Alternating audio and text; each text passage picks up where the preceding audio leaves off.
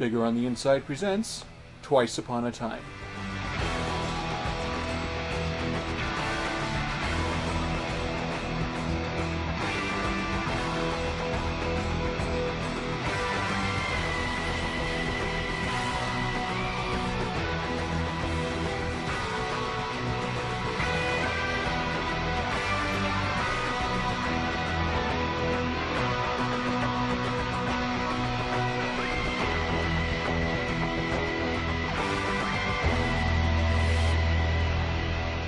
Hello and welcome back to Bigger on the Inside. I am Dan Toland, and with me is Michael Sims. Sir, how are you today? I am doing good.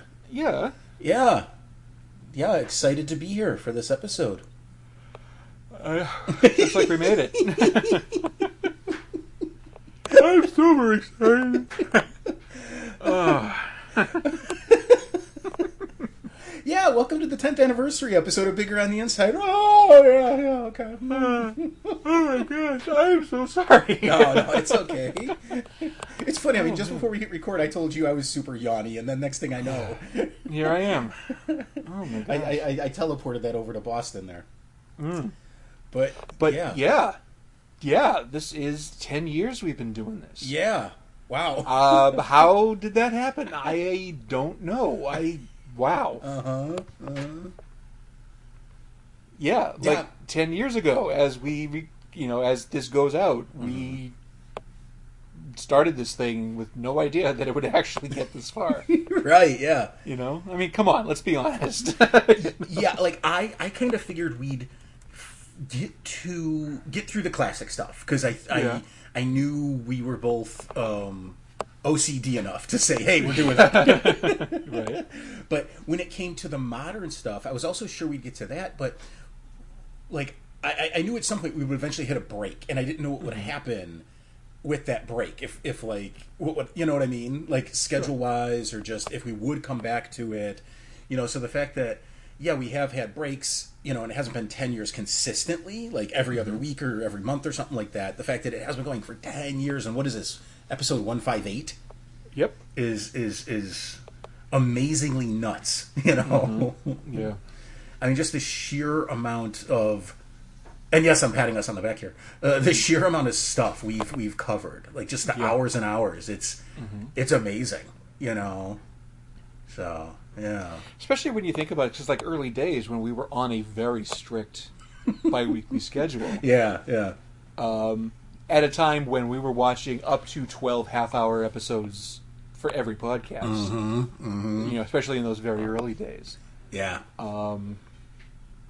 Yeah, I don't know. I don't know how it happened. I'm not sure. I never thought that we'd stop. I just it never occurred to me that we wouldn't, I guess. Oh, I gotcha. Yeah. It's just like, we'll start this and see where it goes. Yeah. And then as kind of goals kind of kept flying by, it got easier to just kind of keep on with Yeah, it. Oh yeah, totally. But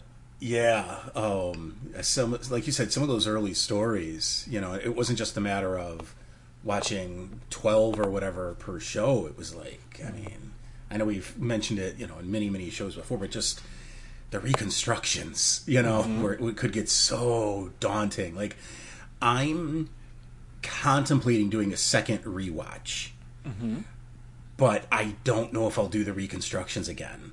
Right. I just don't know if I can. I might, this time through, if I do them, try to treat them like audio dramas. Okay. Like, just throw them on my phone, and instead of listening to a podcast, if I know something's going to be recreation, just treat it as if it's a big finish or something. And I think that might be how I'm going to get through it. But I'm really contemplating doing it. And it just coincidentally coincides with the 10th anniversary of Bigger on the Inside here. Right. So, yeah. And I didn't mean to imply that I thought we would, completely give up on it. You know what I mean? Sure. I wasn't trying to imply that. Just, I knew we'd hit a break, and I just wasn't sure what would happen, Exactly. I mean, it's a very, very, very big, ambitious project that... for a long time hinged on us both having copious amounts of free time. Yeah. That, quite frankly, we don't have anymore. Yeah. Either of us. Yeah. And it's so weird to think that, like, when it started, I was I was months away from turning 31. And now, by basic math, I'm months away from turning 41. Yep, that's the thing. Old age. Yeah. Oh, yeah. So I don't know where to take it from there. Intro, if I'm being honest, But no, it's been really great, and I'm glad that we get to kind of keep doing it for a little while. Yeah, and I just want to thank everybody. I should start by thanking you first and foremost for like sitting down with me, especially in the beginning, every other week, on top of all the episodes of the show we were just started doing together. Yeah. What's that? As is proper. But truly thank you for like sitting down with us, because the way the show wound up being shaped was fully, I gotta give credit, it's fully your idea.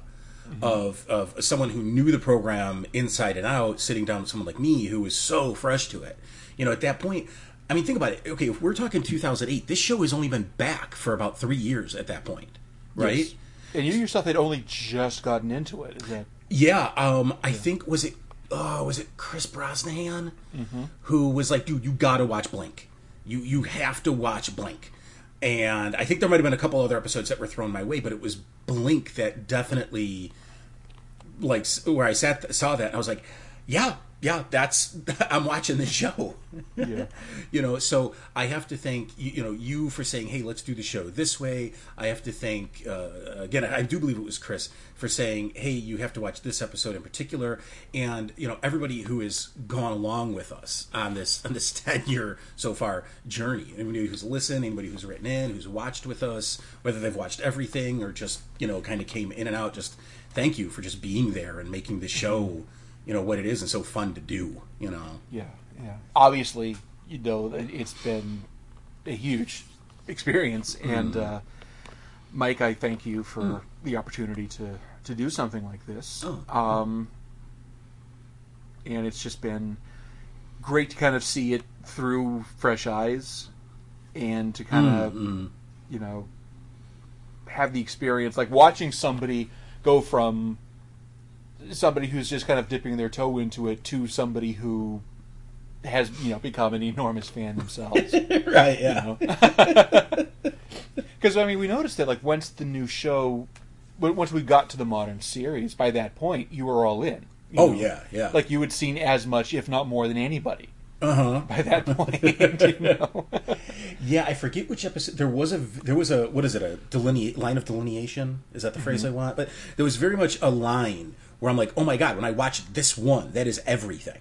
Yeah. And I forget which episode it was. I'm sure someone who's listening right now is saying, hey, it was this particular episode, because I remember saying it on the air too, or at least I think I do, where we just hit that point where I'm like, yeah, okay, I've watched it all now.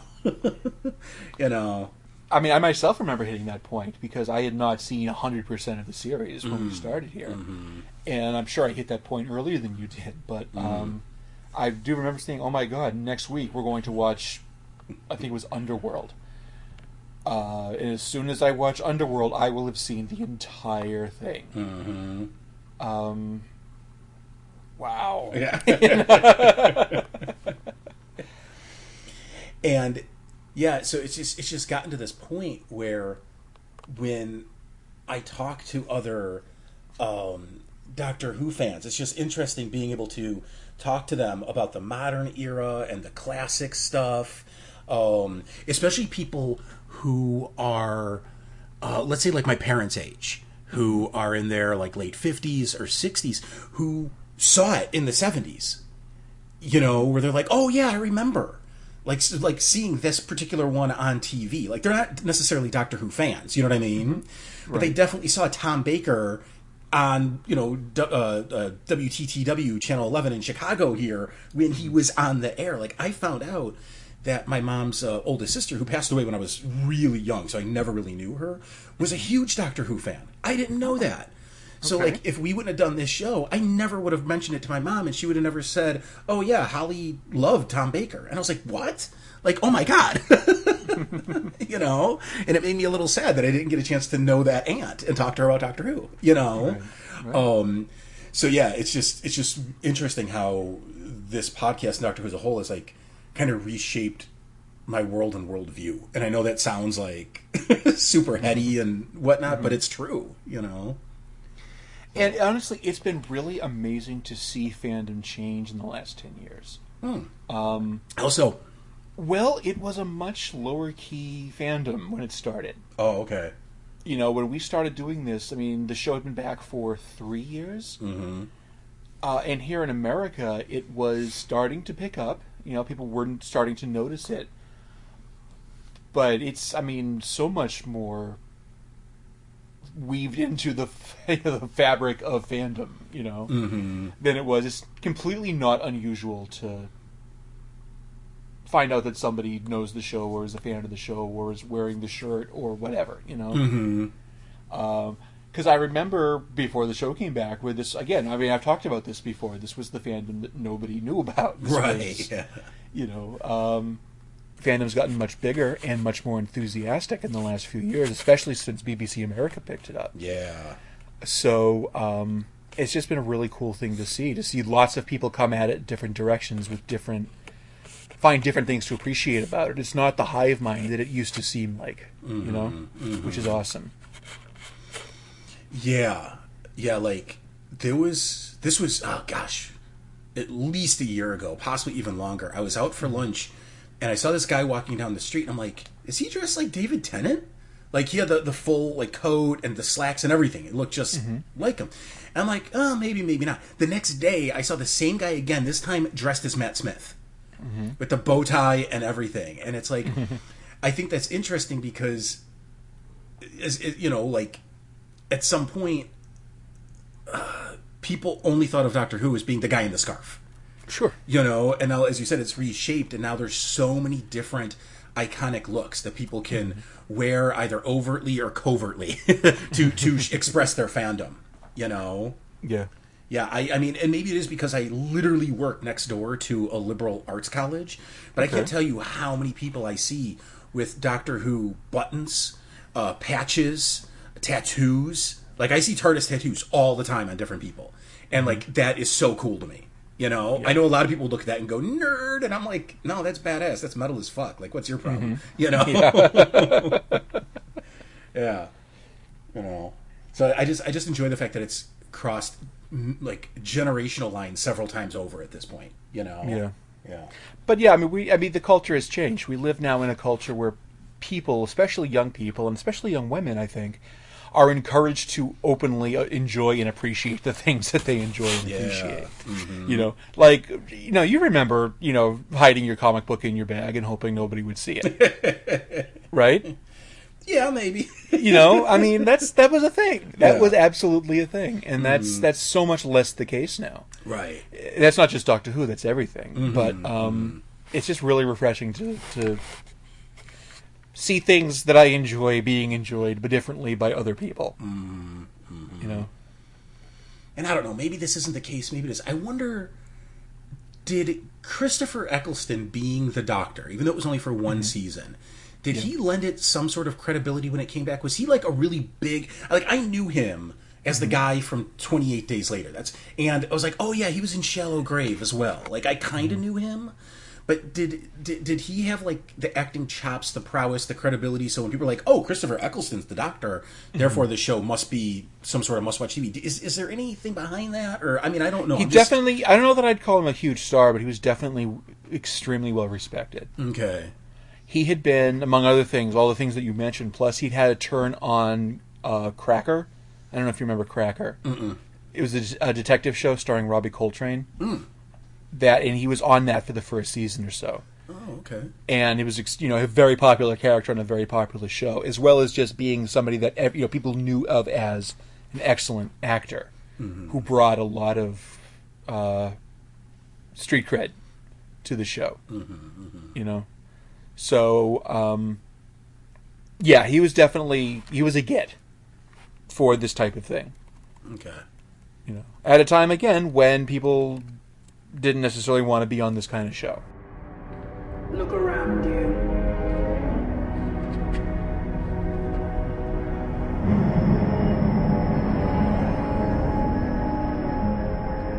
stand in the chamber of the dead. You are known to all here, for you are the Doctor of War. The Doctor, yes. The Doctor of War, never, Mom, never. We offer you a gift. Return to us the human on your TARDIS, and in exchange you may speak with her again. Speak with whom?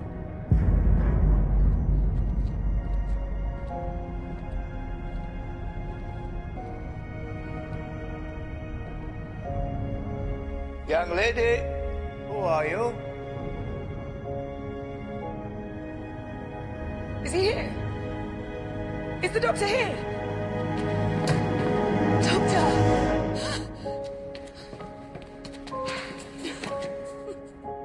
I knew it! I knew it! I knew you couldn't be dead. You don't have the concentration.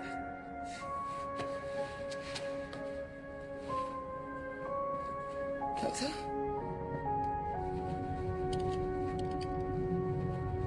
What are you doing? Just keep still, please. Bill Potts. Yeah. My friend Bill Potts was turned into a Cyberman. She gave her life so the people she barely knew could live. So let's be clear. Nobody imitates Bill Potts. Nobody mocks Bill Potts. Bill Potts is standing right in front of you. How is that even possible? Well, long story short, I totally pulled. You did what? Heather, do you remember the girl in the puddle? Well, she showed up. She came for me. How romantic. Where is she? But she's... And how did you get here? I I can't. can't remember. I bet you can't. That device, what is it? A sonic screwdriver. A what? Screwdriver? It's really a very good job. An audio screwdriver? There are only 3 low-key markers indicating that she's a duplicate. I'm not a duplicate. So, who has been stealing the faces of the dead?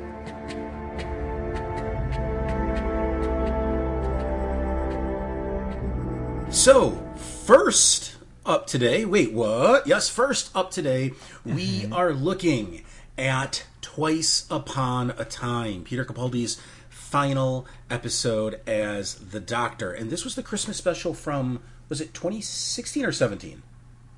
This was 2017. Yeah, okay.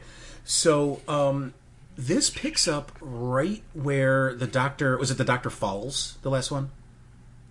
Yes, it was. Yeah. I'm so sorry. I'm sorry. I got distracted by something. Yes, this is the Dr. Falls. No problem.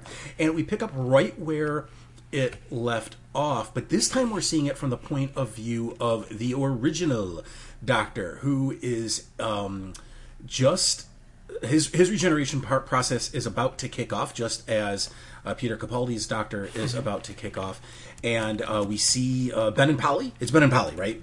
Yes. In the TARDIS. They've been recast, but we see them in the TARDIS, and he's like, I gotta go. He steps outside the TARDIS, and they're at the South Pole, if I recall. And he walks up, and he sees Capaldi's Doctor sitting there too, and they start talking, and the original Doctor quickly realizes that this guy is another Time Lord. It takes him a little while to figure out that he's a future regeneration of himself, but he does suss out that this guy is a Time Lord. And while they're talking, all of a sudden the snow stops. It doesn't stop snowing. The snow just hangs in the air. So time has kind of frozen, except these 2 Time Lords. Well, as they're talking, out walks a World War I soldier, and I'm just going to call him the Captain for now, because we don't learn his name until an awesome moment at the end. And he is saying, hey, does anybody know where I can find a doctor? We then cut back and we see what his deal is. He was stuck in It's like I said, well, World War One, and specifically, it's a Christmas Day, 1914, and he's stuck in it's not a trench, it's like an area that's been bombed, and he, an English soldier, is in there with a German soldier. They're both shocked. I think the German soldier might be shot because he's kind of holding aside, but they're holding guns at each other, and the captain is like, I really don't want to kill you, but I will in self-defense, and I'm sure you feel the same way. Well, as he's talking to this guy, unsuccessfully, because neither of them speak the other's language, time freezes again, just like it did for the doctors. And all of a sudden, he finds himself in the South Pole. We pick up with him finding the doctors. That's where we are. They see some light, and that freaks the captain out, and the doctors say, okay, let's get in the TARDIS. The original Doctor is shocked to see what has become of his very tidy, very white and bright TARDIS. And let me think. So while they're out there, the TARDIS winds up getting basically a giant claw from like a claw machine. Comes down, grabs the TARDIS, brings it inside of itself, and we meet this sort of cybernetic robot-y person who's made of glass. And she says that, I don't remember what the name of her people are, but she says that they are the Testament? The Testimony. The Testimony, that's it. So what they do is they're from the far, far, far future, and they go back to the exact moment that someone dies, and they remove them from time, get their memories, and then put them back to the moment where they died. So time is not disrupted. And that's what they do. That's all they reveal for now. And they show the Doctor. Now, mind you, it's the original Doctor who's standing outside the TARDIS. The Capaldi Doctor doesn't step outside the TARDIS just yet. Bill walks out from the shadows. And this causes Capaldi to come out. And he thinks that something sinister is going on with this race. So he gets all of them out of there, including the Bill, who he quickly figures out is not Bill. He's like, there's a couple of different minor differences in her face or whatever to prove to me that this is not Bill. And they get the hell out of there. They leave the ship, but not via Capaldi's TARDIS. Well, sort of, kind of. Anyways, they get back to the South Pole, and they get in the original TARDIS. Yes! And they want to figure out who these people are, so they go to the center of the galaxy because there's a database there that Capaldi's Doctor needs to get a hold of. It turns out that database is Rusty the Good Dalek. Remember him from the Shrinky Dink episode? Interesting callback.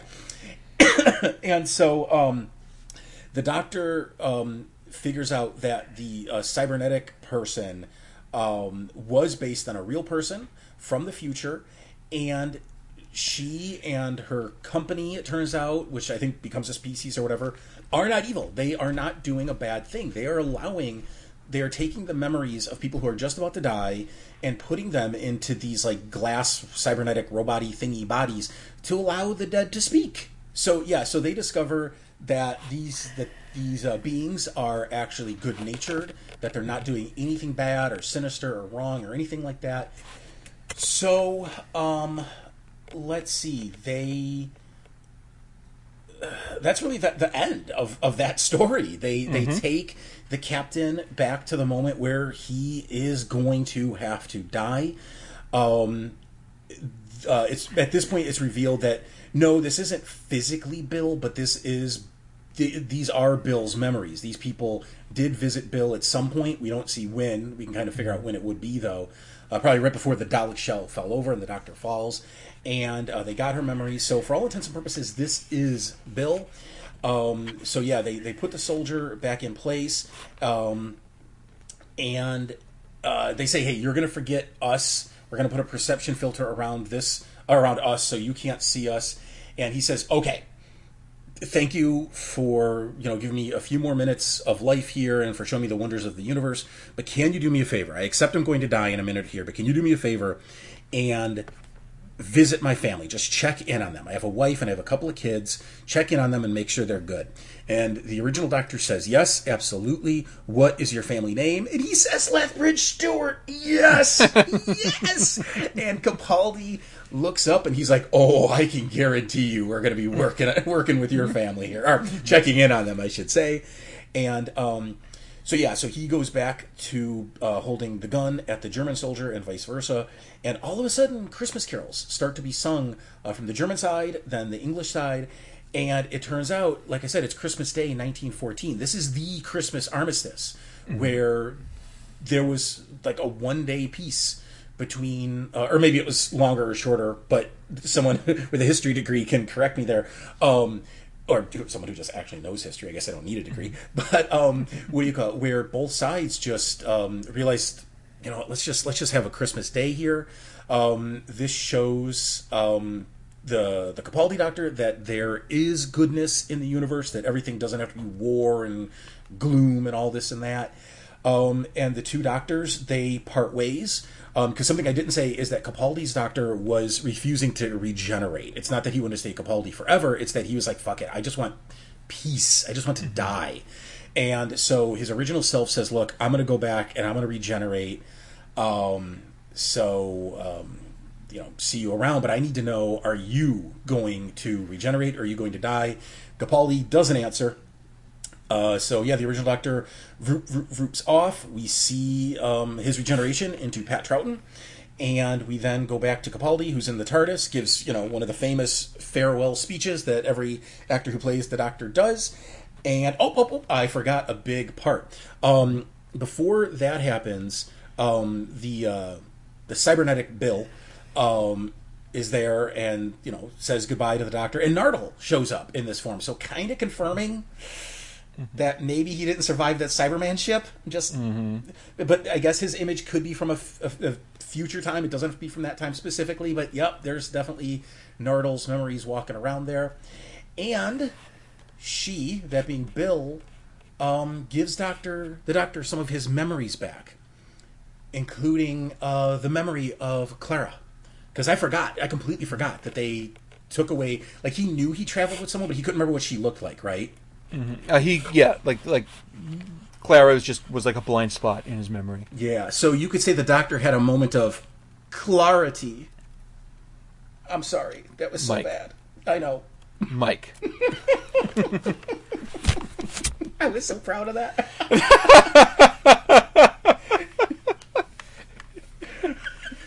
You're a bad person. I know, I'm going to hell for that. They literally just put a little sign on a chair in hell that said Mike Sims right fucking there. And above it is going to be that awful pun. And I will look at that forever and ever and go, I'm still so proud of that. That's right. So, anyways, that's when the Doctor gets in his TARDIS and has his big monologue saying, I was the Doctor, and regenerates into Jodie Whittaker. But the TARDIS goes kablooey because, of course, when the Doctor regenerates inside the TARDIS, it goes kablooey. And she's trying to, control the TARDIS, but she can't. The doors open up. She falls out, and as she falls out, she sees the TARDIS on fire, dematerialize and disappear, and she falls to, well, we don't know where until we cover Jodie Whittaker's first season at some point in the future. So, anything you want to add to Twice Upon a Time here? I don't think so, no. So, what are you thinking of this Christmas special? As a Last Doctor experience, it's very good. Mm-hmm. As a story, it's not so hot. Okay. If that makes sense at all. Yeah. We get some awesome 12 stuff. We get some really cool First Doctor stuff. Yeah. All the little bits and bobs that they add to things are really cool. Mark Gatiss is always fun when he shows up. Mm-hmm. It's great to see Bill again, even though she doesn't actually do anything. Yeah. All the stuff at the end with Clara and Nardole and so on, that's really fun to see. Mm-hmm. The speech at the end is fantastic. Mm-hmm. But the actual story, you're the monster. Oh, wait, no, you're a good guy. Never mind. Nothing happens here. Right, yeah. And I know that's actually kind of partly the point of the story. but also nothing happens here. We go to the library planet to meet Rusty the Good Dalek, and nothing happens there. I'm not entirely sure what the point is of going there. Mm-hmm. You know, like I'm honestly a little bit lost at that point. However, that's not why you're watching this episode. You're watching this episode to say goodbye to 12. You're watching this episode to see him interact with, you know, the First Doctor and say goodbye to his friends and give the big speech and regenerate. Mm-hmm. And that stuff it does very well. Yeah. What about you?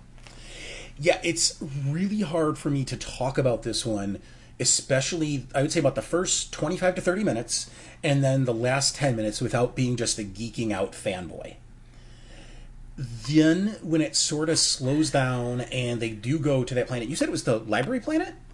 Not the library planet. Oh, okay, Like okay. a library planet. Gotcha, okay. I thought that was a reference I didn't catch. So, but yeah. Sorry. No problem. When they go there and they're being shot at by Rusty and the doctor's still like trying to figure out if Bill's Bill and what's going on. Yeah, like that is where it stops relying on references, at least deep cut references, because obviously there's still the reference to Rusty, you know? Right. But everything else around that, like I said, I just can't look at objectively, and it could be awful, and I'd be like, but it's so good, look at all the references, you know? Yeah. But that, I think, kind of goes to your point, is it's like this episode is really meant just to be one big reference and love letter to classic era Doctor Who, that I don't know if you showed this to someone who was unfamiliar with that era, even in passing, if they would enjoy it. I think that's true. Or if they would just go, what's going on? Why is this happening? And rightfully so. I think they should sit there and go, why? What is this? You know? Because it's not like a subtle joke where, you know, fans will get this and other people won't. You know? And but because there's those jokes where you're like, okay, it's so on the nose. Even people who don't know it are like, that's a reference, and it kind of pulls them out. That's what the bulk of this story is. That's what I'm trying to get at. Or at least it could be, I think. I don't know. Yeah. I mean, I think that it's important to remember that we're not just saying goodbye to Peter Capaldi. This is Stephen Moffat saying goodbye to Doctor Who. That's right, yeah, we got to talk about that. And I think that that's really what is informing this episode. You know? Yeah. Yeah. So like I said, I enjoy it, but the question is, do I enjoy it because I'm a fan or because it's good? And I think the answer is more fan than good, not that it's bad. But the reason I say that is because when they do go to that planet and he is mucking about with Rusty, I just found myself at that point, I don't want to say not caring, but I was like, well, what is the point of this? Oh, fine, he's getting a database, and he finds out that they're really good guys. So like, but what's happening? You know, and then when you find out there really is no big typical Doctor Who action-y story, I just kind of go, then what was the point? You know? Kind of. Like, this all could have been resolved with the conversation at the very beginning. Yeah. And just tell us what you're here to do. If you tell us what we're here to do, then we don't actually have to go through all of this stuff. Yeah, and I appreciate that this story is more about Capaldi's Doctor reconciling if he wants to continue to live, you know, and the First Doctor struggling with regenerating for the very first time, and, you know, the thematic elements that Moffat's putting in there, and that's, you know, it's more character-driven than action-driven. I appreciate that, and I understand that, and I think it's an interesting call to do for a Last Doctor story, you know, because think about, what was Matt Smith? I mean, he sits there and he ages for 2,000 years or whatever, but he's still fighting off everything that's coming at him. David Tennant's, what was David Tennant's? That was another action-y one, I assume. Oh, that's him in the chamber with Moff. That's him right? in the chamber with Moff. Yeah. Wilf, yeah. Wilf, that's it, not Moff. But, you know, so, I mean, that had him falling through a ceiling, you know? Right. And glass going everywhere. So, you know, there were these big action-y ones, and this one was much more subdued, I guess is the way I would put it. So, anyways, I don't want to keep hammering on that point, you know, but we just have to get that out there, you know. Because, I mean, he's basically spending this entire episode refusing to die of the wounds that he received at the end of the last story. You know? Plus, I mean, we've long established that he's very old and very tired. and not especially loving his life anyway, like at the best of times. But he's exhausted. He's incredibly hurt. He's devastated. He's just lost his best friend. It makes sense that this is kind of the point where he'd be like, is it okay if I just lie down now? Bro, yeah. Yeah, because you're right, I didn't think about that. From his vantage point, Bill died, 10 minutes ago? Yeah. Or the Cyberman version of Bill, at least, Right. Yeah. Okay, I forgot about that, yeah. So, I'm sure he doesn't know what happened to Missy, but he knows that Missy's not there. Mm-hmm. He thinks that he thinks he failed her. Yeah. Mm-hmm. So yeah, he's very, very seriously thinking that it's just time. Mm-hmm. He's old, he's tired, he's hurt. It's time. I like the way they have the original Doctor push him, and make him sort of, because the original Doctor, and what's the name of the actor who's playing him here? It's David the guy, Bradley, and that's the guy who played him in what's that thing? He played Hartnell in An Adventure in Space and Time. Yeah, so they use the typical doctors butting heads jokiness, but to kind of show that typically when a doctor meets himself, it's more like, I can't believe you're wearing that scarf, or what's with the hair, This is a man who's seeing himself 2,000 years in the future or whatever it's been for him, and he is appalled. And at first it's very minor things, the sunglasses, the guitar, the TARDIS being dark and dusty, but then when he sees, he is the Doctor of War, the look on his face is so good.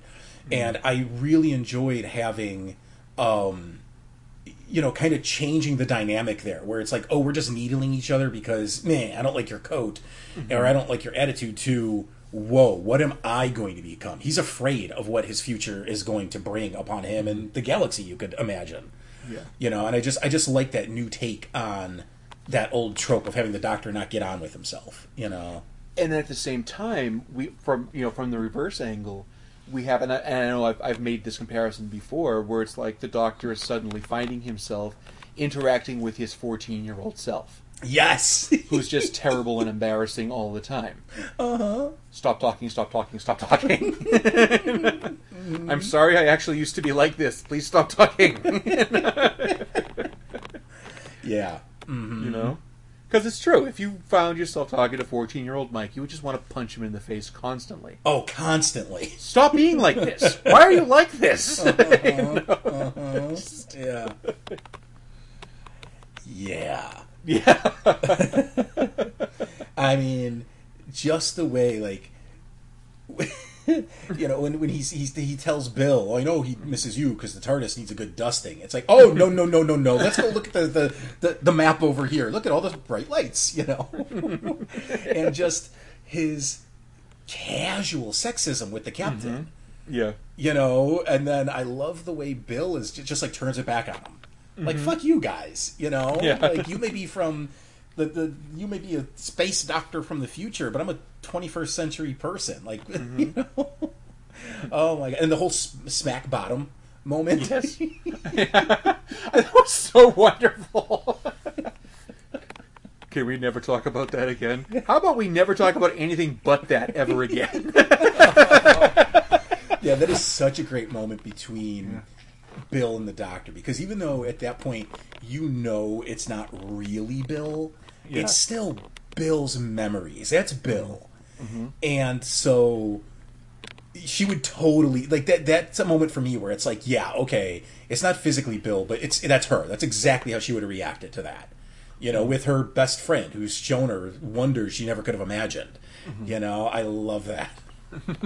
And one of the things I liked was when Capaldi's Doctor put the sonic sunglasses on the first Doctor, and on one hand you could view it as, oh look, there's silly sunglasses on Grandpa, but from Capaldi's perspective, he put sunglasses on a baby, as you said, on his 14-year-old self. It's like, this self-serious, old man would never have worn them. Which makes it funny for us, but yeah, as you said, from his perspective, this guy's a teenager, if that. Yeah. You know, and he's just dressing him in a silly manner that he knows will annoy him, but makes his hearts go warm. You know. Oh. Because it's also true, like from a perspective, it's almost like, again, you go back in time and meet, the self that was you as a college sophomore in a black turtleneck, who was like super serious and railed against everything, and all of a sudden you're finding yourself, Grandpa's putting sunglasses on you and saying, just get over yourself, and seriously, just you're going to loosen up. Please do it faster. Yeah. And I will have you know, my turtlenecks were hunter green. Yeah.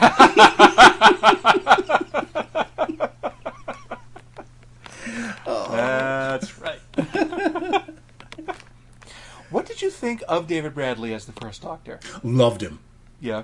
Absolutely loved him. I don't know if he was 100% spot on, but I think he captured the spirit of him as best as possible. I like the fact that he quickly does accept that that Capaldi is his future self. So there's not like this whole like when will he get it? Like it takes like maybe 3 minutes of them being together and he accepts it. But yeah, I thought he did a really good job of playing the Doctor. What do you feel of him here? Oh, I think he's great. I think he's tapped more into the kind of grumpy grandpa side than the one that's kind of giggling under his breath and excited to see new things. But that's a very legitimate side of the first Doctor. Yeah, no, I think he's great. And clearly so does everybody else, because, he's come back to do Big Finishes, and he's, he was spot on as William Hartnell in that TV movie. So, yeah, no, he does a wonderful job. And that moment where he first sees the Doctor with the sonic shades on, and he drops his monocle. That was just a nice little touch to add in there, and he sells it so well. Where it's like, I'm not sure Hartnell's Doctor really would have done that if he was here to still, do these stories. But I believed he would, Yeah.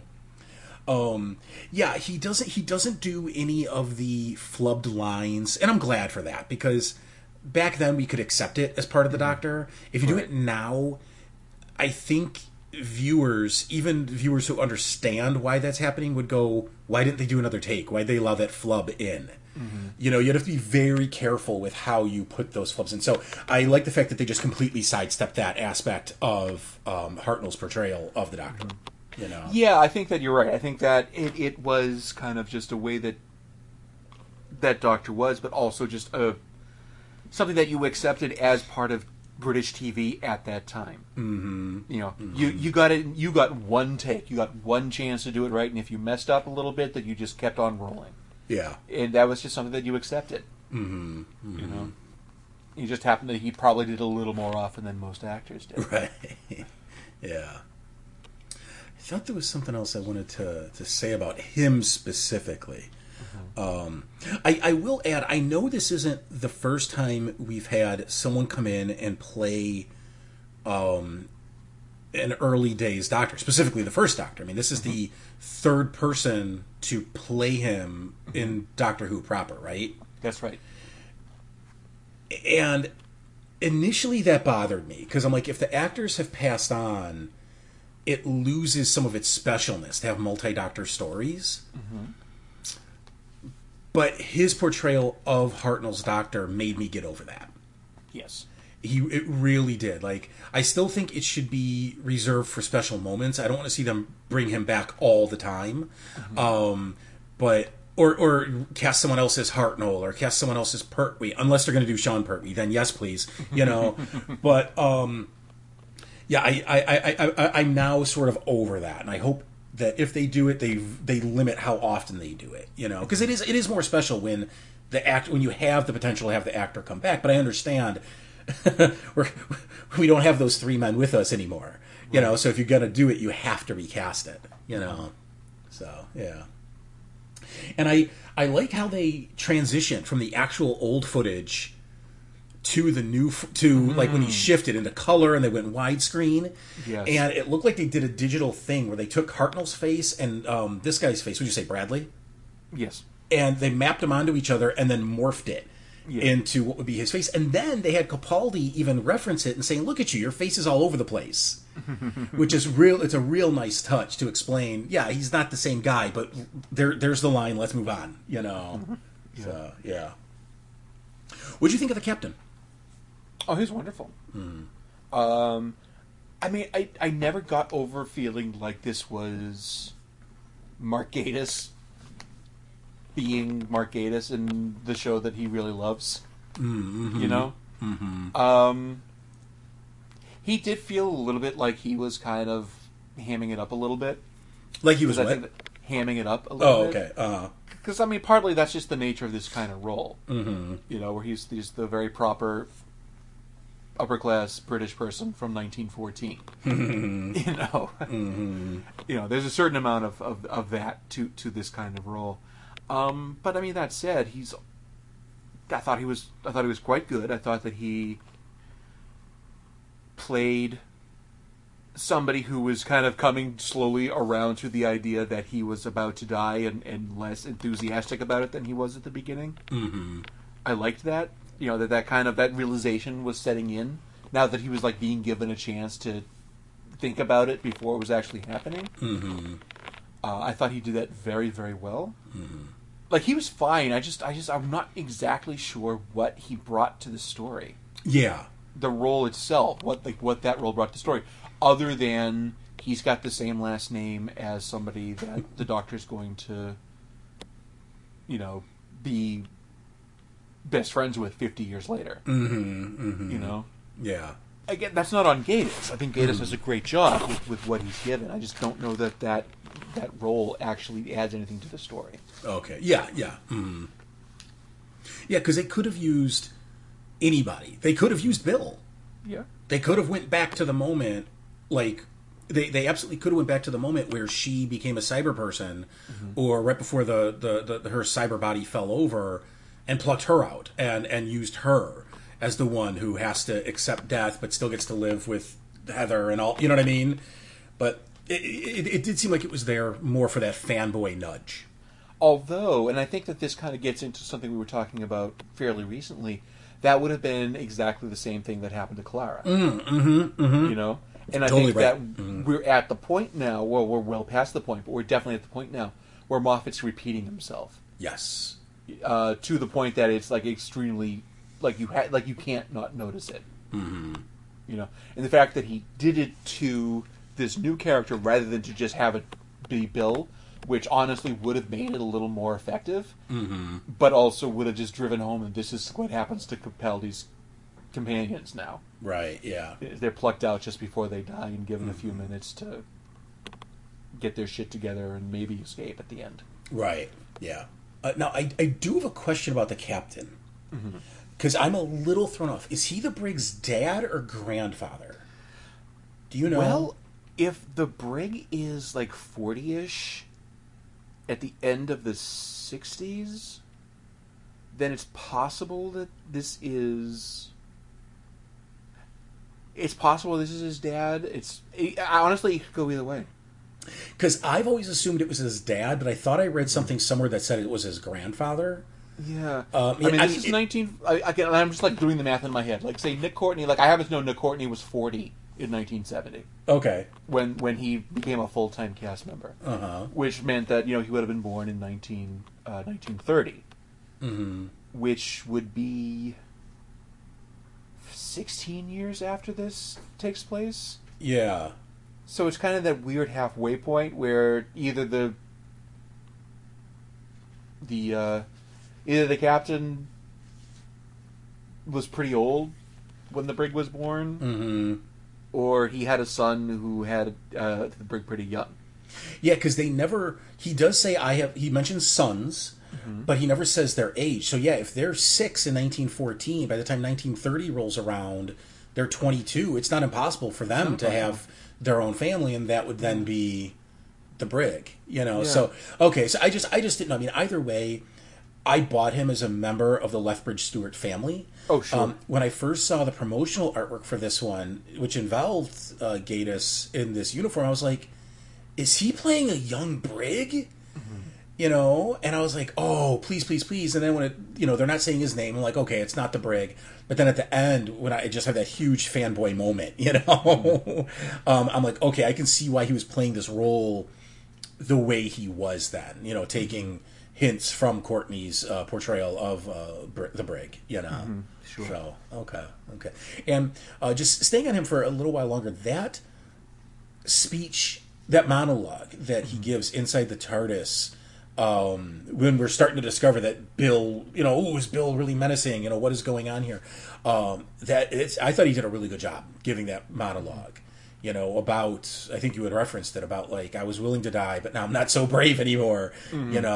Because when he first steps out of the TARDIS, when they're in that ship, he flat out says, look, if it means this young lady can live, I'll gladly give my life. I was just about to die anyways. So he's still in that mindset. But then a few minutes later, he's changed, and you can't blame him, Yeah.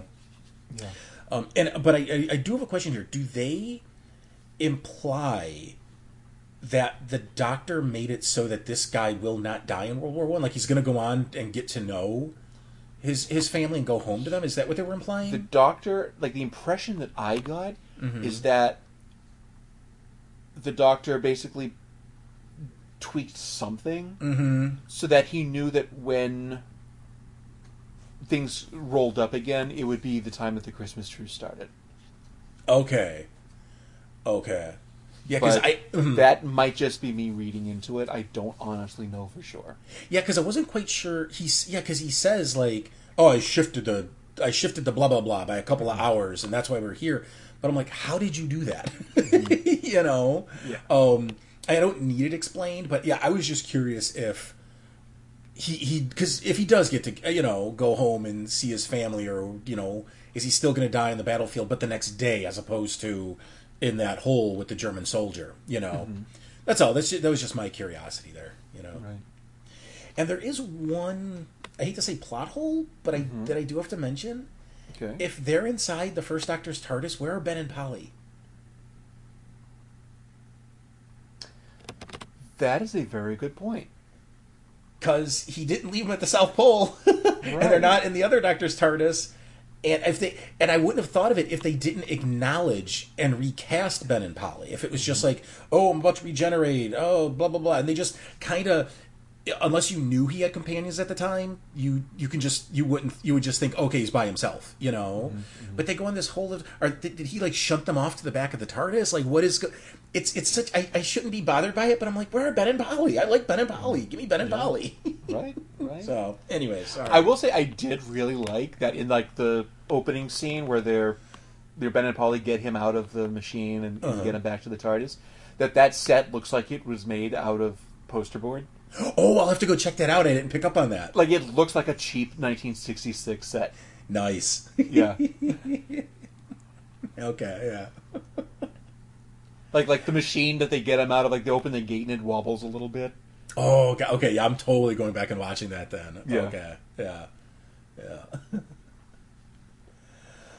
Yeah, what else are you thinking about this one? Anything, the testimony.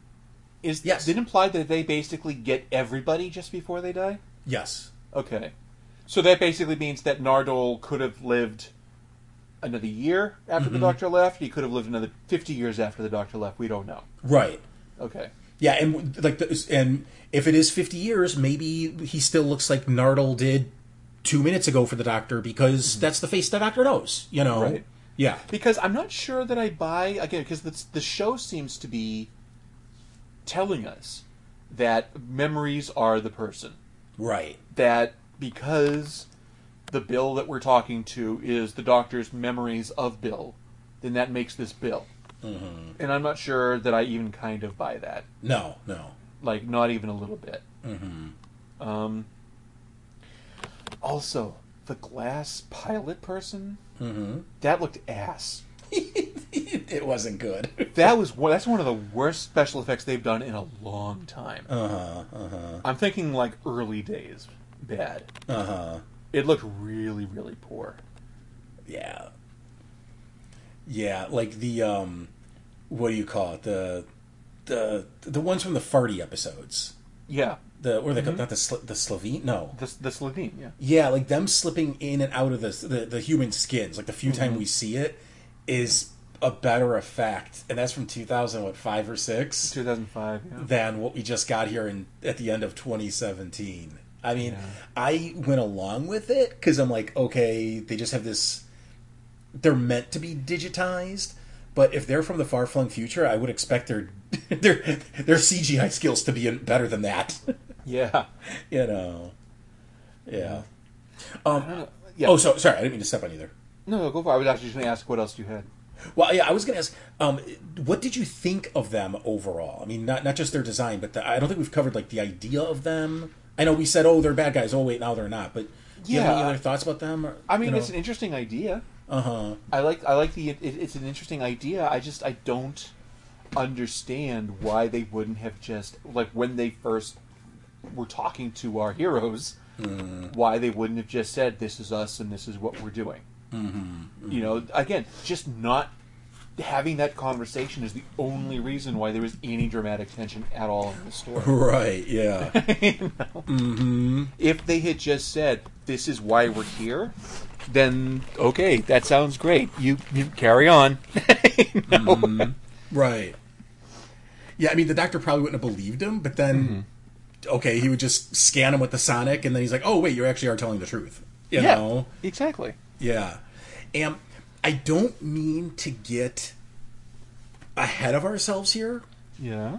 But the episode that just aired, Demons of the Punjab, when people die, they're starting to get a little crowded in the number of people they're having around them. That's You're absolutely right. Oh my god! Like, just before we die, we scoop you up and take. These guys will scoop you up and take your memories and put you back, and then these other ones that we just met on Demons of the Punjab are going to just watch you die. Right. Yeah. So there's like a gauntlet of aliens that you have to go through in the moments before you die. And next thing you know, like, Rusty's there, and he's like, I will protect you from other Daleks. Like, what are you doing here? You know? Like, I don't know. But now you also become a Cyberman, and now you're in Missy's hellscape, or whatever that thing she created with Afterlife. That's another one. Yep. Like, what the fuck is going on? So, okay. So these ones will take your memories, these will watch you die, and these ones will scoop you up and turn you into a Cyberman. Oh my god. So like I said, I know that's getting way ahead of us, but I'm like, because that episode just aired, I could not bring that up. You know? Yeah. So I won't say anything more about that episode because we'll get to that, some months down the line, but yeah. So do you want to move on to Capaldi and Moffat and the end of this era? Yeah, let's do that. Who do you want to start with? Let's start with Capaldi. Okay. I believe that he was a terrific doctor who was kind of in a middling era. I think that he could have and should have had much better stories. When he was given great material to work with, he killed it. He always raised bad material. I'm not going to compare it to Colin Baker because I don't think that Capaldi's stuff was nearly as bad as Colin's. But it's kind of a similar situation. He's a terrific, terrific doctor who just did not get the material that really could have stretched him. Yeah, I agree. I think I wish he had a different showrunner. I'm happy with the amount of time he served because he did the typical 3 years, right? Yep. Or 3 I mean, it was seasons. stretched over a long time, but yeah. Yeah. Like, I'm happy with that. I'm happy with the number of episodes he did. Without sounding like a bad thing, I'm glad to see him go. Just to freshen the show up as needed with the show. But yeah, it felt like I never knew what I was going to get from him every time I tuned in.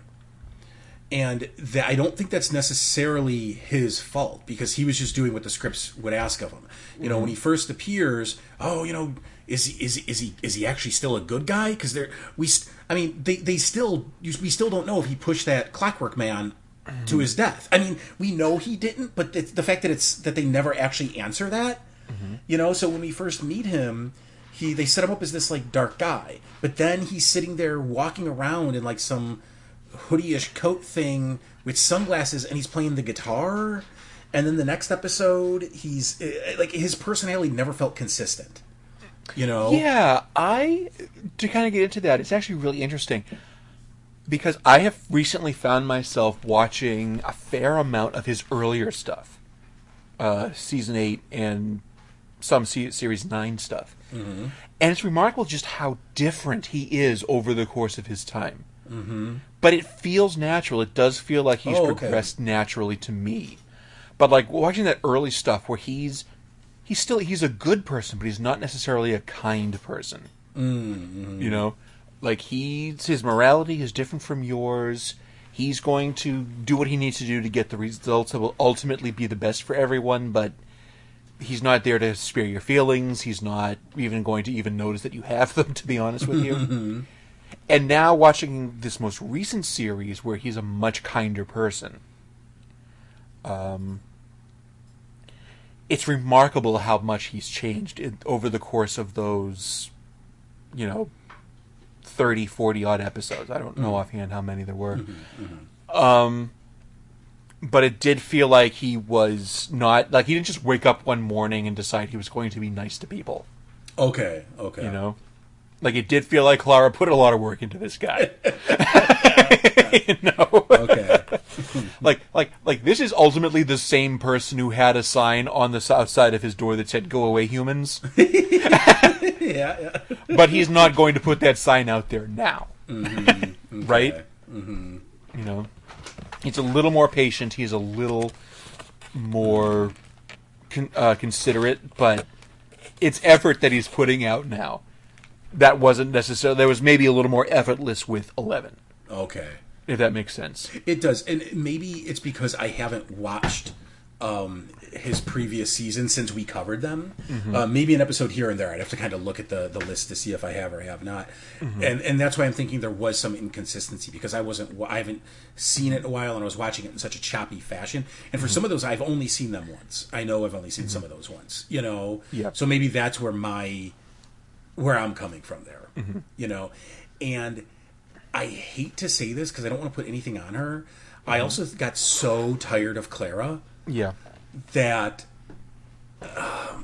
I think that kind of, and I know this is slightly shifting from Capaldi to the era as a whole, and I don't mean to shift us there too early, but I think because I kind of got tired of the character, not the actor, but definitely the character, it definitely influenced my thoughts about the Doctor.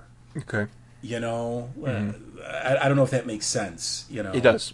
It does make sense. Yeah. Okay.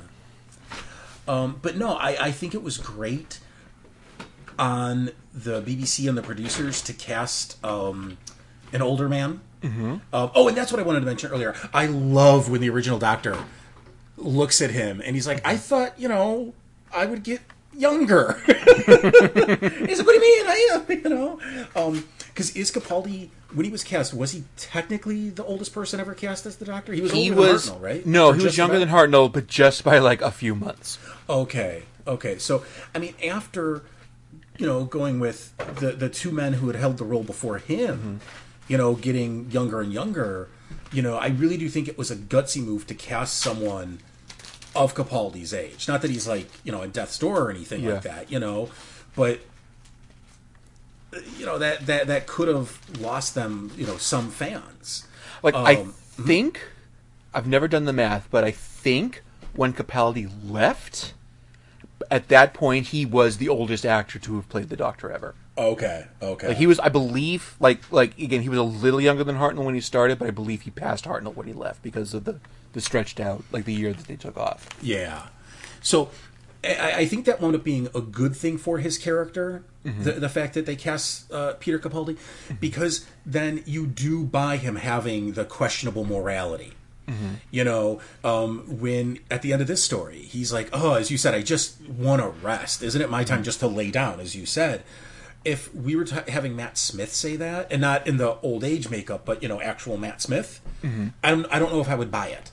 Right. But when you have a guy in his 50s or whatever with that amazing, big gray hair, and his just lived in face, like. And none of this is, meant to insult the man's looks or anything. You do buy it much more than if it was a younger actor. So he sold the big moments for me overall. I did enjoy him as the Doctor. Like I said, just for me, it just felt a little inconsistent at times. And let's face it, the guy, he was put on this earth to deliver those big Moffat speeches. Mm-hmm. Like Smith was also very good at it, but that was kind of where Capaldi shined. Mm-hmm. Was because I'm thinking of like the Zygon 2-parter, which overall was not very good. Mm-hmm. As far as I was concerned, I'm pretty sure you agreed. But then he just got that speech that just completely raised the level of the entire story. Mm-hmm. Yeah, it's just something that he was always really, really good at that. Yeah. Plus, which also was kind of the point where you got the idea that underneath the crankiness and the, I don't have time for any of this bullshit, that he really did care. Mm-hmm. Mm-hmm. And he was very good at projecting that and making that a thing. Right. Mm-hmm. Mm-hmm. Plus, he was also very good at conveying the whole aging punk rocker guy.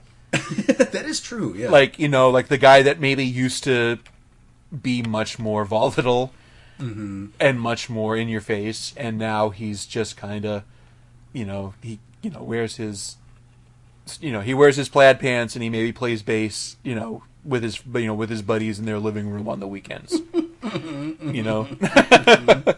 because we all know that guy, and some of us are that guy, but it's a very interesting way of playing it that isn't. It's not totally in your face, but it still comes across very well. Yeah. Yeah, you know how the trend in comics right now was Old Man Logan, Old Man Hawkeye. Mm-hmm. They're doing the Old Man Star-Lord in a few months. They're even doing at DC. They're doing Old Woman Harley. It's the trend to do that. Yeah. If they ever do Old Man Constantine, just saying. Yeah. You got to use it because it is because Constantine was in a punk band in the 70s, Yeah. I totally want to see a movie about John Constantine in his 60s, still doing the magic stuff, but trying to regain his youth with the punk rock stuff. Yeah. Do you want to move on to Moffat here, or do you want to say some more about Capaldi? Yeah, well, no, I think that Capaldi's awesome, but let's move on to Moffat because I think there's a lot to unpack there. Yeah. Where do we even begin? Well, I'm going to start by saying that I believe that he added more to this series than he took away from it. And what do you mean by that? I think that the good stuff that he brought to the role of showrunner is something that is very easily forgotten under the weight of a lot of the things that he kind of drawbacks that he brought to it. Okay. I think it's very easy to get wrapped up in the negatives with Moffat. And they're very valid, and I'm not discounting them. Right. But I think that it's also important to remember that he's a fucking good writer who is very good at certain things that maybe RTD wasn't quite so good at. He legitimately writes scary stuff. That's, of course, that's kind of what became known for early on with Doctor Who. And it's something that he is still, let's face it. We just, in the last episode, looked at World Enough in Time, which is a vintage Moffat script. There's certain things that he's very good at. He's very funny. He is good at, as much as he became over-reliant on them, he's very good at the overarching arc, the plot arcs, the season arcs, and yes, to a certain degree, the mysteries and the puzzles. And I just want to get that out there before we, maybe rip into the guy a little bit. What are your thoughts on that type of things? No, I absolutely agree. If you look, So are we talking about just his era as showrunner, or his era even going back to the Ninth Doctor? I mean, let's go back to the Ninth Doctor, but I think that, that obviously the showrunner is going to be what he's remembered for. Sure. So sticking with the horror aspect, or if you just look at him from his early days when the show comes back, right? Right. The amount of, and I'm going to word it this way, though I don't necessarily mean it this way, but the amount of memes he's added, the way he has helped Doctor Who permeate into popular culture. Are you my mummy? Don't blink. All those stuff which come from, two of his best horror episodes, right? Or horror stories. Because wait, he did do the Are You My Mummy one, right? Yes, he did. Okay. And I think if we then look at, and I'd have to look at a list of episodes and whatnot, but if we then look at the stuff he did with Matt Smith and then Capaldi, I would almost think, and maybe it's because he was there for, running the show for like 7 years, but he added, piggybacking off of what you said, he added so many new creatures, so many new scary hide behind the couch moments that, we cannot ever deny him those things. So I'm just rephrasing everything you just said, but I just wanted to, acknowledge his time with 9 and 10 as well. He kind of went from being the guy who arguably consistently wrote the best story every year. Mm-hmm. He would come in every year, do one story, and it would be the best story that year. Yeah. And then they said, okay, so let's give him, the job of actually running the entire show. And when it became clear that he wasn't going to be writing 8 blinks every year, that was part of what initially turned a lot of people off. Yeah. Like his very second story was Beast Below, which was ass. Yes. I think I liked it in the moment, if I recall, but looking back, yeah.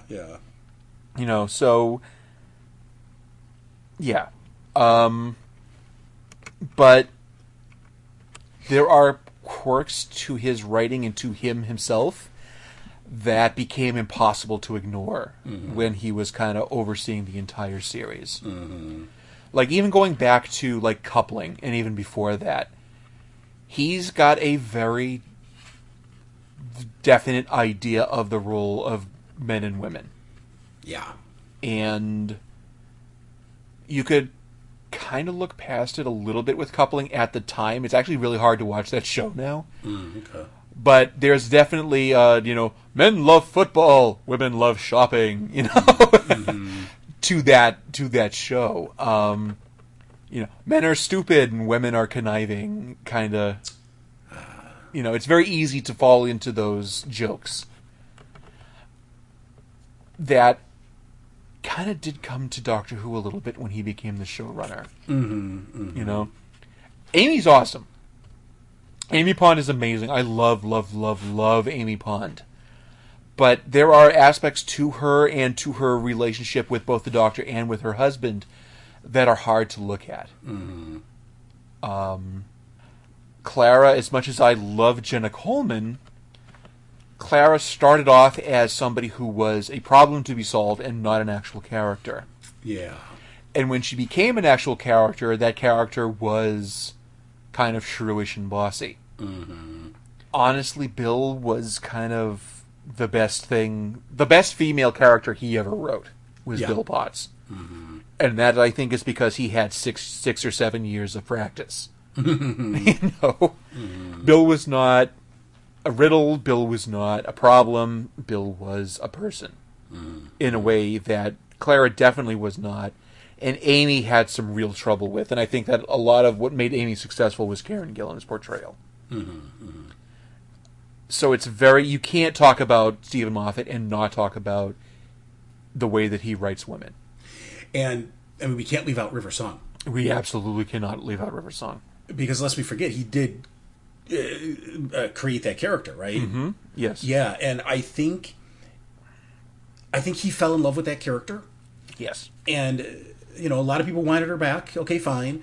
But as you said, she became a puzzle too. Like Clara and Amy and all these other things. And I think a lot of his tendencies, we'll say, show up in River. I mean, she's like the platonic ideal of a Stephen Moffat character. She's smart, and she's funny, and she kicks ass, and she can hold her own in any situation. She is also a woman who kind of uses her sex as a weapon, and is someone who, there's a definite feeling of women are better than men, and I'm kind of angry about that with Moffat's writing of women. Okay. And that, I think, he brings a lot of that to River Song, for better and for worse. Okay. You know, like, again, I mean, we've long said I am not a big fan of River Song, and a lot of that has to do with the fact that I've never been able to stop thinking of Alex Kingston as a character I didn't like her in a show that she was in a long time ago. You know, I've mentioned that before, and that a lot of that is on me. But I also think that a lot of that is the way Moffat writes her. Like a not zero amount of that, even as I sit here and recognize that there's an awful lot that's awesome about River Song. River Song has no time for your bullshit. Right. But you will make time for River Song's bullshit. But I mean, she also in the Venn diagram of Stephen Moffat here, where his stuff with the way he writes women is on one side and his mysteries are on the other. There's a huge crossover in the middle with her, because it isn't just the mystery of River. Especially, I mean, we quickly figure out. Not quickly, but we wind up figuring out who she is, but then it's a matter of putting her stories in the correct order. Not just for us, but for the Doctor himself, right? And I think Moffat winds up getting too clever for himself in that regard with her. And I think that's a problem when you write these season-long mysteries, too. You know, you can wind up being way too clever for yourself, and then it doesn't land the way you wanted to, or whatnot. Right. So, yeah, he could do those mysteries, but they didn't always stick. And I think, like I said, I just needed to kind of transition from River to that, you know? So, yeah. Yeah. And, like, I know this was something that you, I mean, I didn't like it either, but I know that you were extremely vocal about it, was that Amy Pond, especially, had kind of carte blanche to be abusive to people. Yeah. She very frequently would slap the Doctor around. She honestly was, if we're being honest, she could be kind of mentally cruel to Rory. Yeah. And he just stood there and took it, because that was his job. Right. As, you know... And we were supposed to always find that funny and charming. You know? Like, it's something that maybe he could have gotten away with in the mid-90s when he was writing sitcoms like that. Right. But when we're otherwise treating these people not as caricatures, but as characters, it becomes very problematic. Yeah. Again, which is not to say, because Amy, generally speaking, is one of my favorite companions. I love Amy. But that was an aspect to her character that was really hard to ignore. Yeah. Absolutely. What else do you want to say about Moffat here? I mean, I think I've said this before. I'm pretty sure I've said this before. RTD was always very good at creating characters, and that our love and appreciation of the characters that he was writing would kind of override the fact that a lot of his plots made no sense. Yeah. And Moffat kind of had the opposite problem. He was in love with the situation. He loved the monster. He loved the mystery. He loved the puzzle. And then he would just kind of, you know, insert these stock characters that really didn't have any depth to them. I think that somewhere in between those two approaches, you know, the truth lies. But honestly, damn if he couldn't actually write those twisty-turny stories sometimes. You know, I mean, I you know, give the guy his due. He was good at that. Right. And honestly, I do think that in his last season that he kind of found a way to pull it together. You know, Bill is an excellent character. You know, Nardole became a lot of fun. You know, even Missy, you know, he brought some humanity back to. even if she did kind of maintain those traits that we kind of deplore in Moffat's writing with women. Yeah. But it made it okay because it's the master. Come on. Right, exactly, yeah. Mm-hmm. Like, I mean, the double act of Missy and Clara at the beginning of season 9 was awesome. Oh, I would have given money for a whole season of that. Absolutely, I would have. Yeah, a doctor's companion with Missy. Like, that is money, I mean, that scene alone where, how deep do you think that hole is? Yeah. Push. 20 feet. Yeah,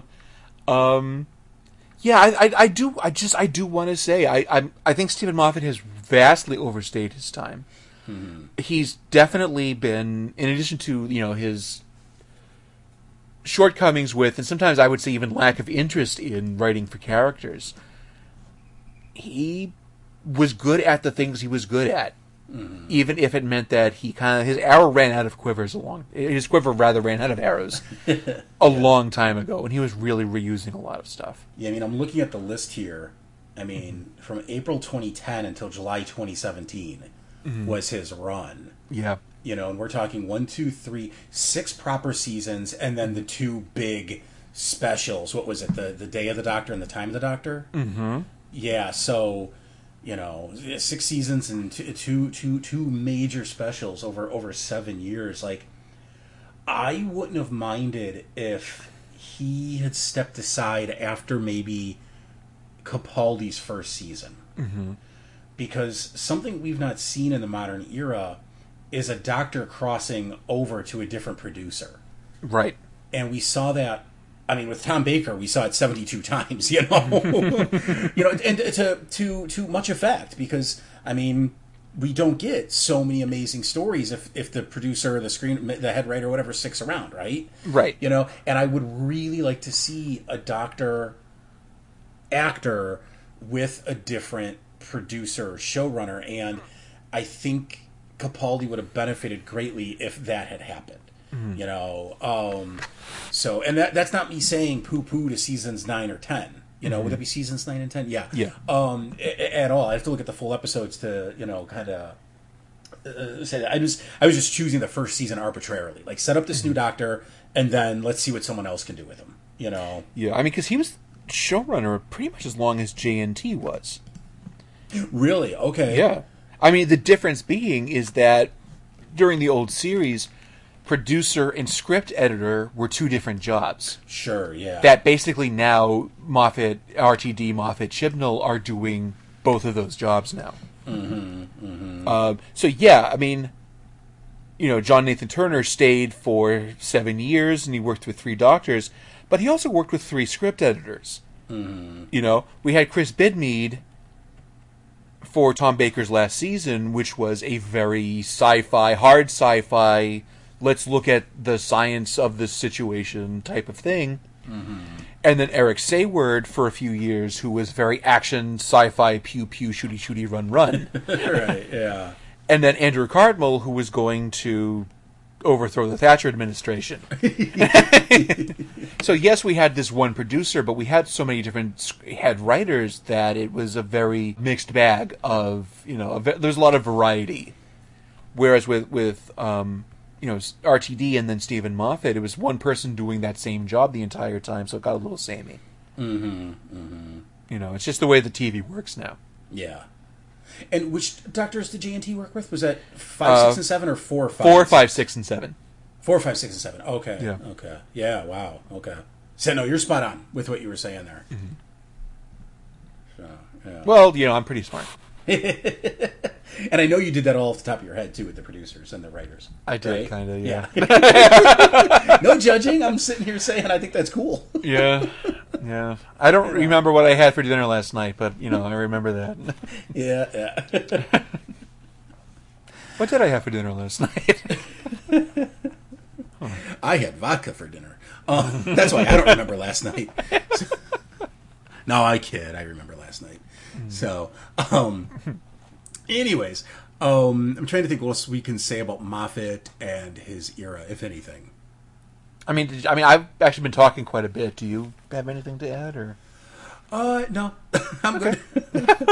All right, No, then. because I've been, I totally agree with like everything that you've been saying here. And I was just sort of looking at some of like the episodes and the seasons that he was overseeing, and I think what you just said there was spot on about having different writers with producers. That's kind of something I would like to see brought back for Doctor Who. Yeah. Because otherwise you do kind of wind up with what we got, which was a mixed bag, But it's if it's always someone trying to do horror or these mystery boxes, that gets tired, It does. Yeah. Well, what are some highlights? What are some great Moffat stories that you would like go back to when you have the opportunity? When I have the opportunity, I always go back to the two specials. If not the whole things, because they're a bit long. Definitely key moments. With the three doctors standing around the was it the Pandorica? Not the Pandorica. The sentient machine. When they're going to kill Gallifrey. Yeah, the moment. The moment, yeah. So like that moment. I just love when Clara is sitting there saying, I knew you destroyed your people, but I never thought it was you who did it. And then him getting the idea, and we see all the doctors, including, that was awesome because we get to see Capaldi's eyebrows. It was the first time we ever got a doctor before he was properly introduced, Yeah. So there's a big, like, if I go back, I always go back for the big moments. So that's one for me. Well, I kind of go through the episodes. What are some that you go back to? I definitely do watch The Day of the Doctor quite a bit. But also, I'm just looking at the list now. Like, The 11th Hour is wonderful. Yes, it is. The 11th Hour is like one of the best introductions to an era ever. Amy's Choice is a wonderful episode. Yeah.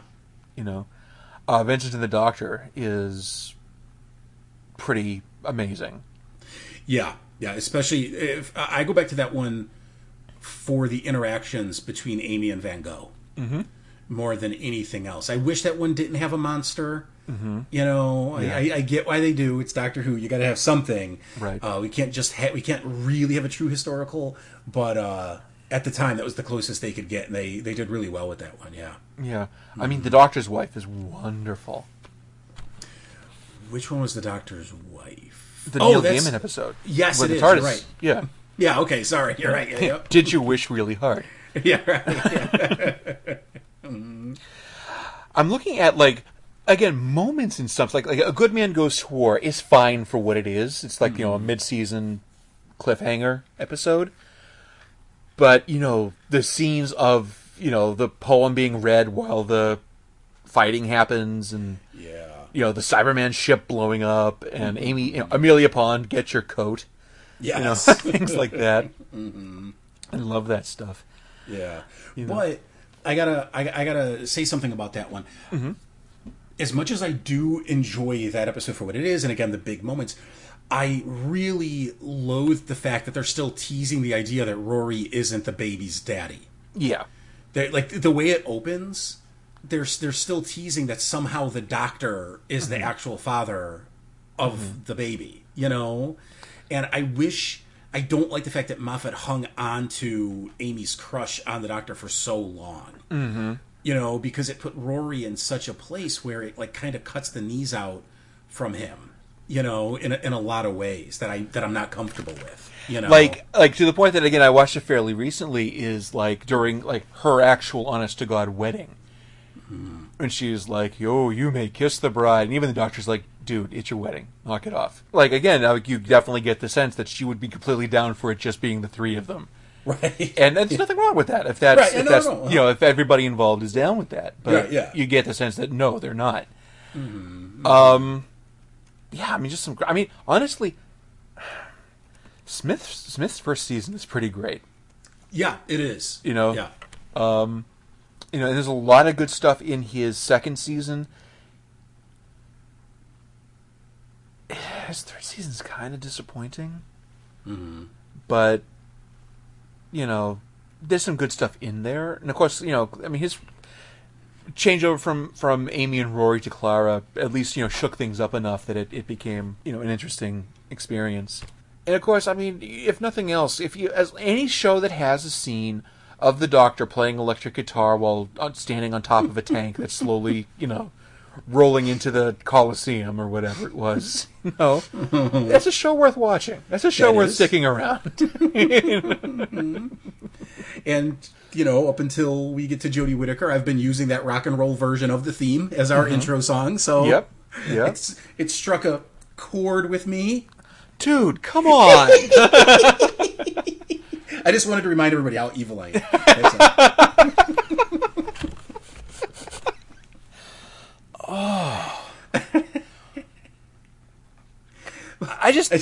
Shayna, what does Shayna have how does she deal with this? I have to ask.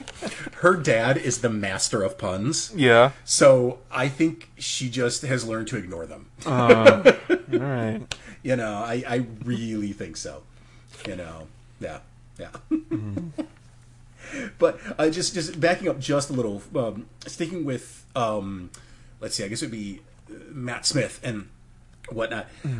Earlier I had said that Moffat was clearly in love with the River Song character. Yes. And I think he definitely was with Amy. Maybe not Rory, but it's so evident in the fact that he could not let those characters go. Mm-hmm. I mean, how many goodbyes did they have? I mean, I'm not even being funny. So many goodbyes. Yeah, every time you think the Doctor's gonna move on, oh wait, no, there they are in the background with a little girl that recognizes that Amy's a model, and now the Power of Three happens, I think it was, and Manhattan, and all this and that. It's like, just let them go. And I think that kind of hurt that that season, that Smith's final season. Is like, yeah, great, we get a new companion halfway through, cool, but we've. I don't know if we should have had Clara much earlier as the full companion, but my gosh, we needed to let those other characters go because you never knew. Like it could then make you think, well, are they going to come back? Are they going to come back? Are they going to come back? Yeah. It kind of gives you this sense of like maybe Clara is not really a companion. I don't know. Because you're right. They had a great goodbye in was it the God Complex? I'd have to go back and see. I don't remember. But then they just kind of kept going for 7 or 8 more episodes. Yeah, because the God Complex is I'm looking at it right now, the third to last of season 6. Mm-hmm. Then Closing Time, so he's with what's his face? That's a Craig episode. Then we have the Wedding of River Song, and then we get a whole new season, and they're still there, right? Yeah. Yeah. So, how did the God Complex? How did they let them go there? They didn't die. What did happen? Why am I forgetting that? Yeah, I can't. I don't know. I don't know. But yeah, they definitely left somewhere about there. But anyway, yeah. I'm glad he was here. He stayed too long. Mm-hmm. Thank you, Stephen Moffat, for your service. Good luck in your future endeavors. Yeah. I suspect he'll be okay. Yeah. I mean, what is he moving on to? I mean, is Sherlock still going? Sherlock is still going for at least another year, and I think he's working on... There's something else he's coming up with that is like another adaptation of something. You're right. It wasn't... Oh, gosh. It wasn't Dracula or something. It was... I could swear it was another character from that same era of, Sherlock Holmes, isn't it? Yeah, let me... I'm actually going to look it up now because I know that there's more coming. Yeah, I forgot he did that Tintin movie. He did the Tintin movie, yep. Yeah. Yeah, I can't place it offhand. Yeah, I can't find it either. But yeah, he's definitely doing another something. Yeah, he is. You shouldn't have come here. This is a trick. It is no trick, young man. You both forced your way into the ship. I did not invite you. I see no reason why I should explain anything. Ship. I use your own outdated terminology for any craft which does not roll along on wheels. You mean it moves? The TARDIS can go anywhere. TARDIS? I don't know what you mean, Susan. I made up TARDIS from the initials. Time and relative dimension in space. Well, I thought you'd both realize when you came inside and saw the different dimensions from outside. Just let me get this right. A thing that looks like a police box, stuck in a junkyard, can move anywhere in time and space? Yes. Oh, Susan, don't be ridiculous. They'll never understand, my child. Why won't you believe us? We just want you to tell us the truth. You have heard the truth. We are not of this race. We are not of this earth. We are wanderers in the fourth dimensions of space and time, cut off from our own planet and our own people by eons and universes that are far beyond the reach of your most advanced sciences. It's true, every word of it's true. You don't know what you've done coming here. Grandfather, let them go now. Don't you see if they don't believe us, they can't do us any harm. I know these Earth people better than you. Their minds reject things they don't understand. No. So, second up today is An Unearthly Child. Wait, what? Didn't we cover this? I don't know, in episode 1? Yes. But 10 years ago. Holy crap. Yes. But this time around, we are looking at the original unaired pilot. I'm not going to go through the synopsis. Just go back to episode 1. It's the same thing, but with minor tweaks, and we'll get into them as we speak about it. Like I said, I said I wasn't going to go into the plot. I'll give you the very bare bones. There's these two concerned teachers. Or there's two teachers. They're concerned about their student because she's very bright in some aspects, not so bright in others. They stalk her back to her home, which happens to be a junkyard. They push their way into the TARDIS, and vroop, the adventure begins. So that's really, I mean, it's the same story that we saw, all the way back in 1963. So, Dan, you're the one that said, hey, let's cover this for our 10th anniversary special. Why did you choose this one specifically?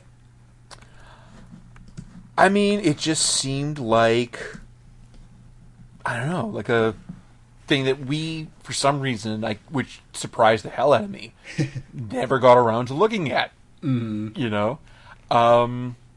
It just seemed like a nice way to kind of come around to the beginning, to kind of pay tribute to the first Doctor that we've just kind of been paying tribute to in basically the last episode. Honestly, it was something special to do for this episode that was not going to be hugely time-consuming, because I think we realized like a week or two ago that this was actually coming. Yeah. Like, oh my god, we've been doing this show for 10 years as of like 10 days from now. Right, yeah, exactly. What can we throw together? It was not a huge expenditure of time, while at the same time being something that was really important and special to the show.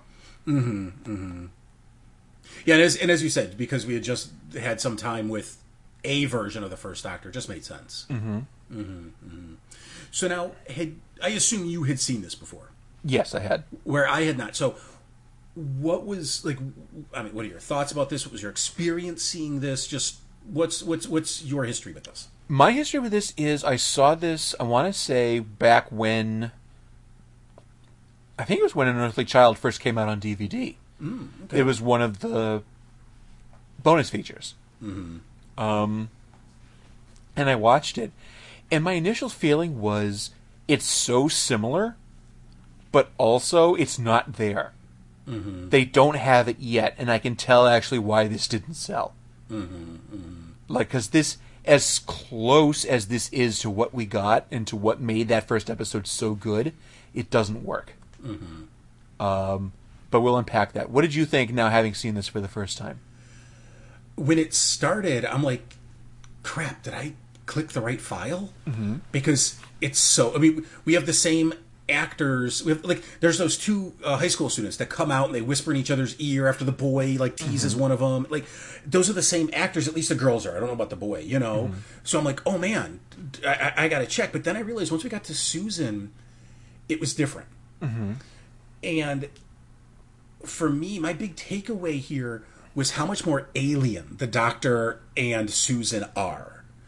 Not just flat out admitting, like, there's that whole sequence where the Doctor sits down in his chair and he's like, yes, she's from the 49th century and we're from another planet. Like, he completely outlines everything. He doesn't say Gallifrey, but he might as well, Yeah, they are much more menacing characters, much more alien characters, where in the original, I think they're much... it's going to sound weird to say softer, considering how grumpy he was originally, but they're much more, I guess we'll say, relatable characters in the way it did wind up airing. But yeah, I thought it was rather fascinating seeing this.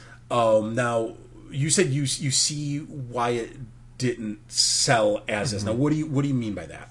It's not. First of all, it's really not very tight. Okay. Like, it feels like they need to kind of go over it a couple more times before they actually commit it to film. Okay. They haven't figured out the character of the Doctor or Susan. The Doctor is just outright malevolent. Yes. In this pilot. He was an asshole. He was a crotchety asshole who didn't want people on his lawn. In the pilot as aired. But in this, he's just outright, I'm going to kidnap them and leave them wherever because they cannot go back to civilization and tell people about us. Mm-hmm. So I don't think he actually comes out and says, I'm going to kill them, but he's going to kill them. Yeah. That's what's going to happen. Mm-hmm. You know, they get into the TARDIS, which looks kind of tatty. And Susan is wearing the 60s ideal of what people will be wearing in the 49th century. Mm-hmm. You know, the bright gold vest. You know, with the shiny boots. Right. Meanwhile, the Doctor's just wearing a suit and tie. Right, yeah. Like, he's got the wig and he's got the hat, but otherwise he's just dressed like a guy. Right, yeah. Which is weird. You know, like, we get much more of a sense of, you know, Ian as that hip young teacher that the kids all like. Mm-hmm. You know, because, like, in the episode as aired, yes, he knew the band that she was talking about and listening to on the radio. But here, he's, like, clearly a fan. He knows the actor, like, the lead singer's real name, and the band he was in before that, and the songs that they used to do. And, like you know, he's that teacher. Right, yeah. He's that teacher that, like, you know, turns the chair around and, like, swings his leg over it to kind of lean over the back of the chair, you know, so that he can rap with the kids. But, like, when you're watching this, what do you come away from it? Like, what struck you as weird about this? What you had said there about the Doctor, he is flat out like, if they leave the TARDIS, it would be they're going to leave here with knowledge of space and time travel, and that would be like giving so and so gunpowder or giving humans the wheel way ahead of time, you know, and that he's not letting them leave. I'm not like, you know, is he going to kill him? Is he going to drop him somewhere? But it's he comes across like a bad guy. Yeah. Almost, where I went back and I watched not the full aired Unearthly Child, but the sequence from the moment they pop into the TARDIS to the point where they first vroop away, right? And something I didn't pick up the first time we watched it, and even subsequent viewings, because I watched that one maybe a couple times a year, because I just think it's such an amazing episode of television, you know? Right, yeah. Something I've only picked up, I never picked up until now, was in the one that aired, it seems like the Doctor takes them to prove he's right.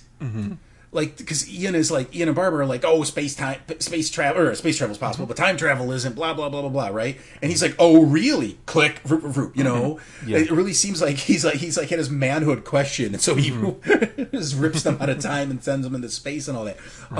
Where, yeah, this one, it really does come across like, if this had aired as is, and the show continued with that version of the Doctor, I honestly don't know how far it would have got, because he is just such a... He's a meanie. I wish I had a better word than that, but he is just downright sinister. Yeah. Because it also, like, in the aired version, he's very much about, you know, they can't know about space and time travel. Right. Mankind's not ready for that yet. This would be a disaster. We're here... It's more like, you know, if they leave here, they will tell people and more people will come. I don't need that headache. Right, yeah. I don't need more people in this junkyard.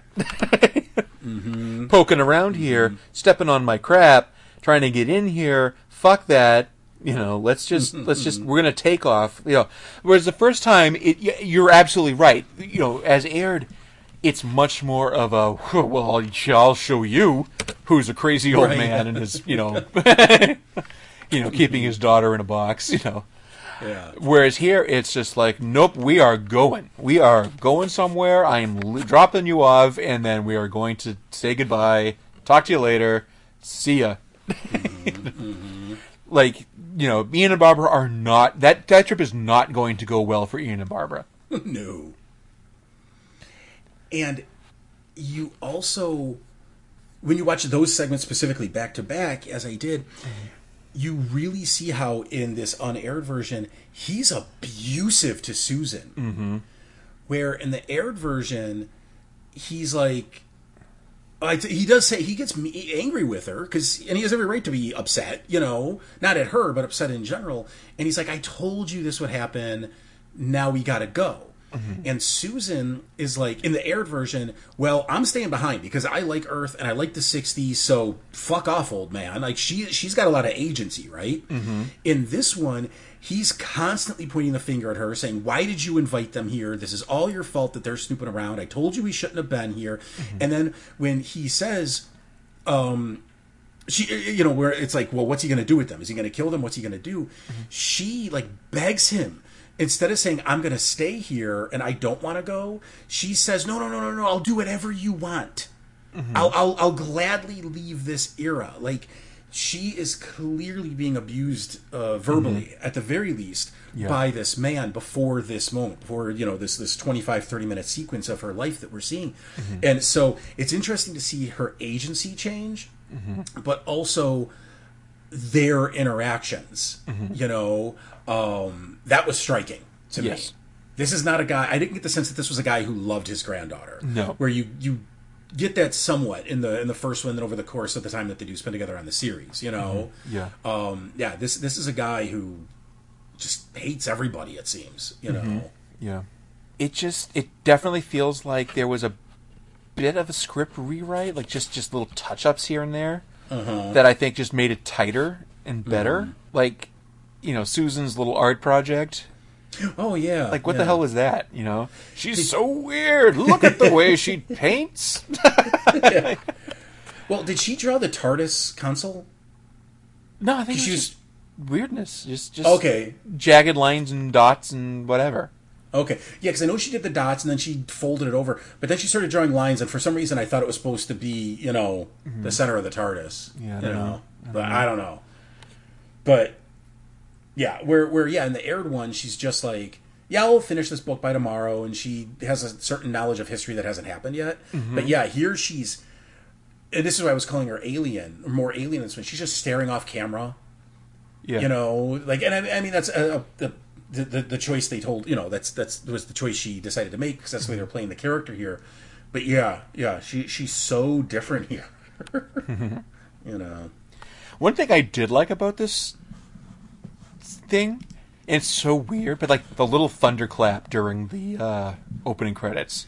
That was strange. Yeah. I don't know why. I just thought it worked. Yeah, that was, like I said, that was one of the things where I was like, wait, am I watching the right file? Am I not? I'm like, oh, wait, no, there we go. I forgot there was that thunderclap noise or whatever. Mm-hmm. Yeah. Do you think people should watch this version of An Unearthly Child? I think it's an interesting curio. There's certainly nothing to be lost by watching it. It's not mandatory. It's not compulsive viewing. Mm-hmm. But yeah, I mean, it's an interesting little cultural artifact. A little footnote to the show that it's so close. Like, it's like 90% there. Mm-hmm. They just haven't figured out how to get it over the goal line.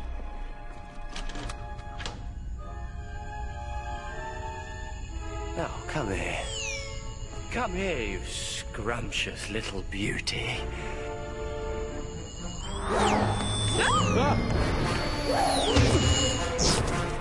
A box? Doctor, what is it? I've got mail. We got us an email, and it came to us from Davey. Dear Tobias Vaughn and Packer. Go on, Mike, say Packer for me. Packer! I meant to write in for the last ep that just landed a few hours ago, but I didn't realize you'd be recording so soon after the last episode. The gaps, Neither did we. Yeah, neither did we. The gaps have been much bigger recently. That is very true. Yeah. I'm sure Mike actually probably cut this out, but I pointed out. Our 5th anniversary was episode 130. This one is 28 episodes after that one. Yes, the gaps have gotten pretty big. Yeah. And we're about to enter into another one. Yeah, that's true. We'll address that once we're done with the email. Yeah. Apologies, and please indulge the length of this email, but Jesus. The Dr. Falls means so much to me, I have to be somewhat verbose. If you can be kind enough to read this, for someone who's written in many times, I'd appreciate it, as what I think of these 2 episodes is important to me. Allow me to preface this by saying I'm not reactionary. I'm not excitable or fickle by nature. I've been a Who fan since the early 90s and have every TV episode, every Target book, every Virgin New Adventure, Virgin Missing Adventure, Past Doctor Adventures, 8th Doctor Adventure ever written. Okay, wait a minute. Hang on, peeps. Peeps, Jesus Christ.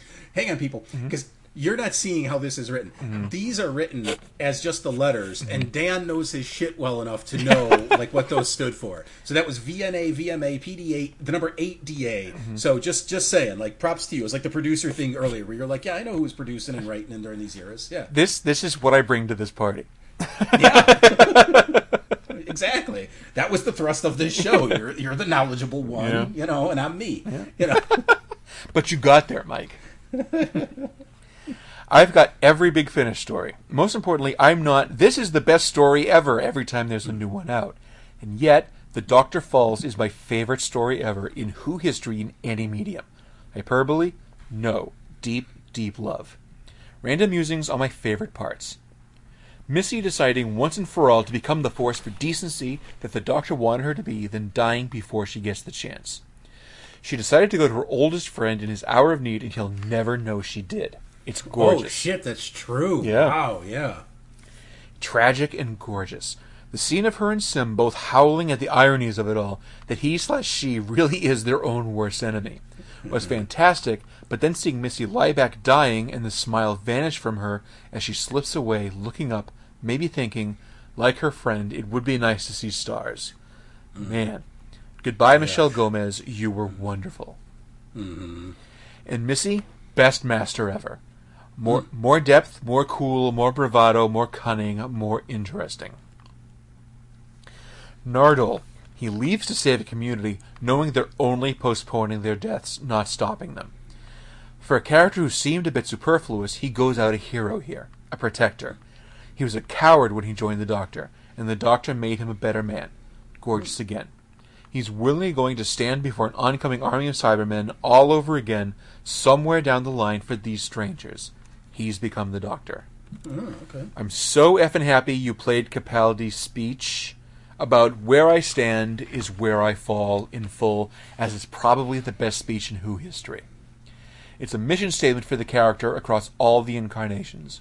I realize that for all his sins, for all the murder and genocide, I've never really been truly angry at the Master and his actions until this episode. When he did that, you see this face, line to Capaldi after that speech, I honestly hated him.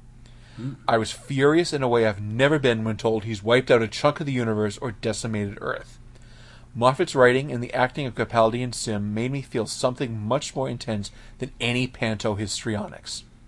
All it took was a smarmy, dismissive comment, not "I'm going to rule the world" BS. Wonderful stuff.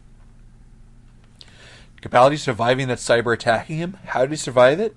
Well, he didn't. The first time we see the Reg energy, we realize he's already dead. He's just not admitting it. When Tennant was killed by radiation, he visited old pals in a lap of victory. Not for this Doctor. He has people to save. He'll die when he's got the time. Until then, fight. Yes, Doctor Who, yes. Now, Mike, you're a Keys of Marinus fanboy. Hell yeah. As I said, I've got all the spin-off material. If you didn't know when Capaldi is ringing off the times he's defeated the Cybers, he mentioned Marinus. That was in the Sixth Doctor comic strip, The World Shapers. A true bit of fan service there. Speaking of spin-off material, nothing here contradicts Big Finish's masterpiece, Spare Parts. This isn't the origin of all Cybermen, just these ones. As the Doctor says, Cybermen are inevitable. Some things always are. Like Trump.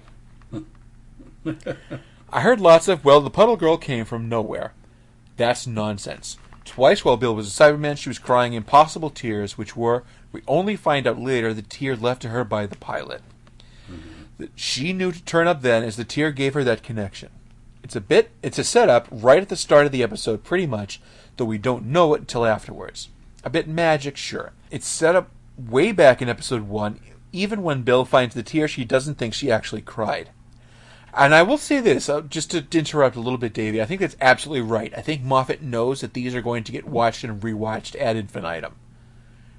So he doesn't need to make these big obvious callbacks when he knows that, it's there when, people who watch the, do a season rewatch will notice it. So I do kind of like that. Yeah, and I can't speak of something that happened in the pilot and then what happened in The Doctor Falls, but what I will say, something I didn't pick up on in World Enough in Time is when Razor has the gun on Missy, before we know that's the Master, he makes a comment, he says something like, he says to Missy, you were never that self-destructive, and he throws away the gun and he says, and neither was I. But then they wind up killing each other. And I'm like, oh gosh, I totally missed that the first time I watched this, because I didn't know what it was going to lead to. But now knowing it, they do wind up killing each other, it's a nice little setup. It's foreshadowing, Mike, that's the word. It's some really good foreshadowing of what those two will do to each other. But instead of being face to face, they do it to each other's backs because the Master. Right. Yeah. If you spare the indulgence, a quick few words about Twice Upon a Time, as I think writing in about it next step will feel kind of old hat, as we'll be at Jodie by then. I always debate with Who fans when they think, oh, there's no monster, this sucks. The drama isn't always necessarily about having a bad guy. Drama is conflict. Here the conflict was internal. The monster is the Doctor considering letting himself die forever. As Nordell says, the universe would go cold. That's the threat. That's the villain there. Another beautiful story here. When people said that it was too low-key for a region, they're conditioned by previous New Who ones to think that, and it's a shame. We're coming off The Doctor Falls, the ep that actually killed the Doctor, which was a huge epic finale featuring multiple Masters and every Cyberman ever. Why try and top that? When you can't go bigger, go intimate. I know the sexism jokes caused a lot of people to bemoan the episode, but I think they failed to appreciate the First Doctor is being used more as a comedic avatar to represent the attitude of the times the character is created in from, the 60s, rather than saying, this is what William Hartnell was like on screen. Just as he should know what browser history is, being someone well up on future tech and computers, but because he's in character, informed by the 60s, he doesn't know that stuff. It's a bit of fun, and honestly, if we just got the smacked bottom bit rather than the 2 or 3 others, it would barely be an issue. For me, it was worth it for Capaldi's apologetic, you can't say that stuff these days, shtick. Lovely bit of business. And hey, Moffat went out pissing some fans off. Good for him. 'Twas ever thus. Well, and I do wonder if Moffat using the First Doctor and having him make sexist comments and jokes, if that was a little bit of Moffat, I don't want to say atoning for, but maybe acknowledging that he did put those jokes in modern era stuff. You know what I mean? Yeah. Or was he just writing those jokes because, I can get away with it because the First Doctor made him in the 60s? Like, is it both? Is it one? Is it neither? Just something I was thinking about. Yeah. The episode also had that lovely line where the Capaldi doc says the Earth is defended and Bradley has no idea what he means. He's helped where he could, but, and new fans won't know, Hartnell is long before the heroic grandstanding Doctor, and long before Troughton's defiant they must be fought speech, which is really the genesis of that characterization of the Doctor actively pursuing the monsters. Gatiss was wonderful, Brig relation or otherwise, and Pearl, Matt, and Jenna getting their moments was lovely. I really loved Clara, and when Capaldi got his memories back of her, man, I lost my shit. Capaldi's gentle smile broke me. I could rewatch Capaldi's delight when Bradley calls the TARDIS the ship over and over. It's a really lovely moment. I always like the ship as opposed to the massively overused, especially by Big Finish, old girl. Matt Smith fetishized the TARDIS, but to Capaldi it was the machine again, not an object of desire. Then Capaldi's final speech. That was some good stuff. The stuff about only children being able to hear his name, and only when the stars line up fit right into the fairy tale nature of the story, And since Moffat's era started with a fairy tale of the girl in the garden and the madman in the box, brought us full circle to the 11th hour. Interesting. And unlike the 11th hour where the TARDIS is crashing, it seems to have chucked the Doctor out this time. Yeah, you know what? I wanted to bring that out, or bring that up when I was synopsizing it. Like, when I was watching this today, and it's not something I picked up on the first time I saw this special, it does look like it's trying to shake her out. The way the TARDIS is moving, it's like it's trying to dump something out of it. Did you pick up on that, or no? No, but you're right. Yeah, if people can't go back and watch that moment, it definitely looks like it's shaking itself to be like, hey, what? There's something in here. I mean, and it's hurting. The TARDIS is hurting, so of course it would want whatever hurt it out, even if it is the Doctor. And Moffat allowed himself a few nods to his own past. The planet Rusty was on was Villengard. That's the planet Captain Jack's weapon came from in the Moff's first news story, The Doctor Dances. Nice. The planet that Eccleston says he visited and turned the weapons factories into banana groves because bananas are good. Unlike pears, I suppose. Laugh hard, run fast, be kind. Words to live by. We first saw the 12th Doctor when we saw Capaldi's eyes in the 50th anniversary special. Nice symmetry then that the regen is focusing on those same eyes, and that's how we meet Jodie. Interesting. And her sheer delight on realizing she's a woman? Brilliant indeed. Mm-hmm. As I've remarked before, Capaldi has been the actor I want in the role since the Wilderness years. I never thought I'd get him. I did, and he's everything I hoped for and more. He is the Doctor for me. And Stephen Moffat, who's taken more shit than anyone in Who history, he's the best writer the show has ever had. Not always, but his peaks are so impossibly high. As I write this, the wonderful Demons of the Punjab has aired, and Jodie's well established. She's light, friendly, and yet generic. A tenant without the angst. I'm a massive fan of the gender swap idea, but that doesn't mean we need to love every female in the role. Jodie so far is new Who by the numbers. I miss Capaldi. I miss Moffat. I miss Bill, Clara, Nardole. And yet... let me just jump in there real quick. Sorry. Okay. I think that's okay so far to have, because I kind of agree with her Doctor's a little generic-ish, and that's not me slighting. I just lost her name. Jodie Whittaker at all. I think they're still trying to figure out what this Doctor's about.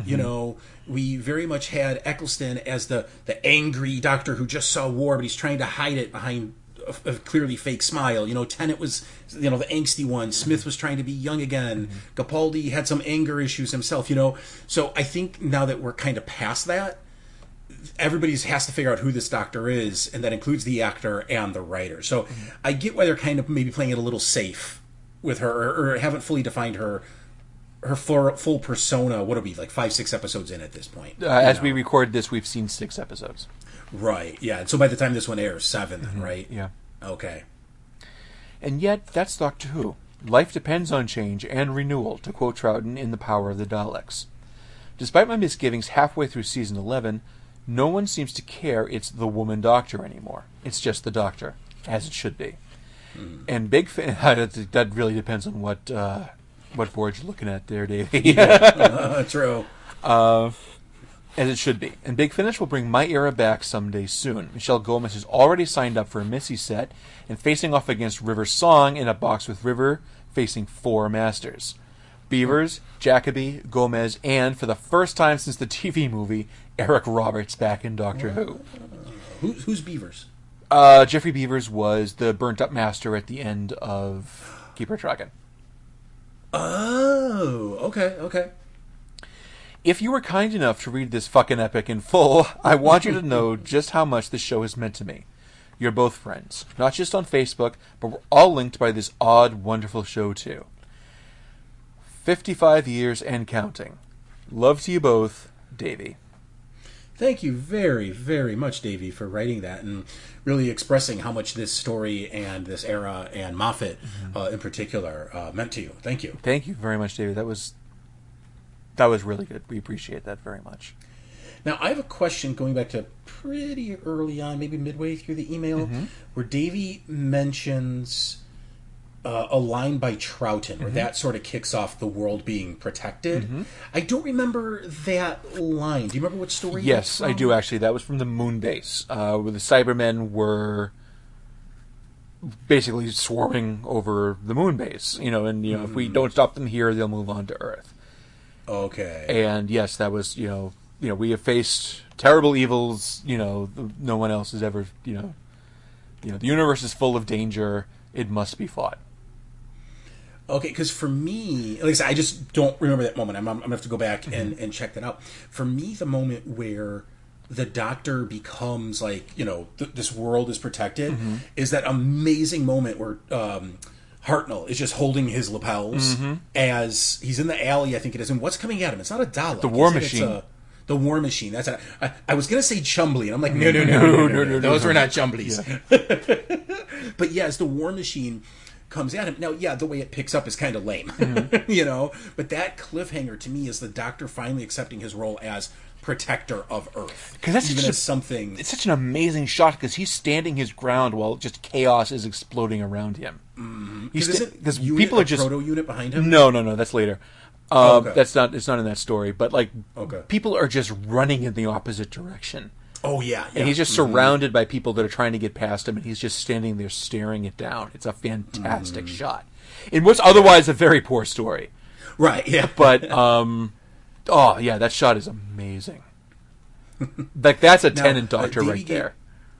Oh yeah, totally. Yeah. So Davey gave his. I gave mine. Do you have a moment where the Doctor became sort of the protector of Earth or humankind, or have you thought about it before? The thing that came from me, and it's very early on, is the Sensorites, which of course is the fucking Sensorites.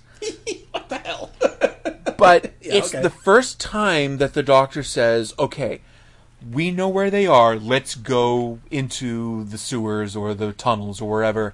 We'll go, we'll find them, we'll stop them. Because it's the first time, up to that point, everything that's happened has happened to him.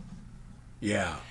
Everything that he's been about has either been, let's get the fuck out of here, or we've been kidnapped and we need to figure out a way out of here, or, let's just get to the ship and get out of here and, let whatever's going to happen here happen here.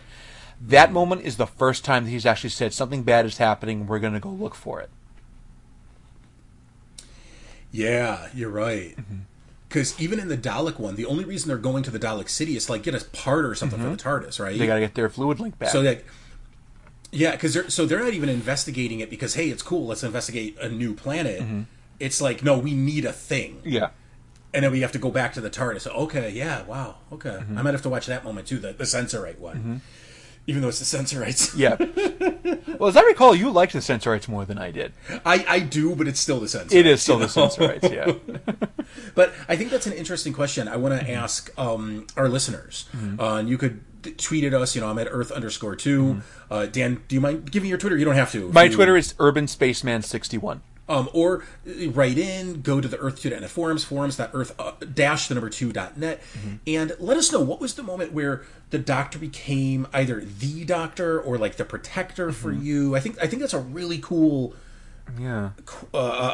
idea that we all have this different moment, whether it was something in the classic era, modern era, just whatever, and maybe it's a Doctor specific.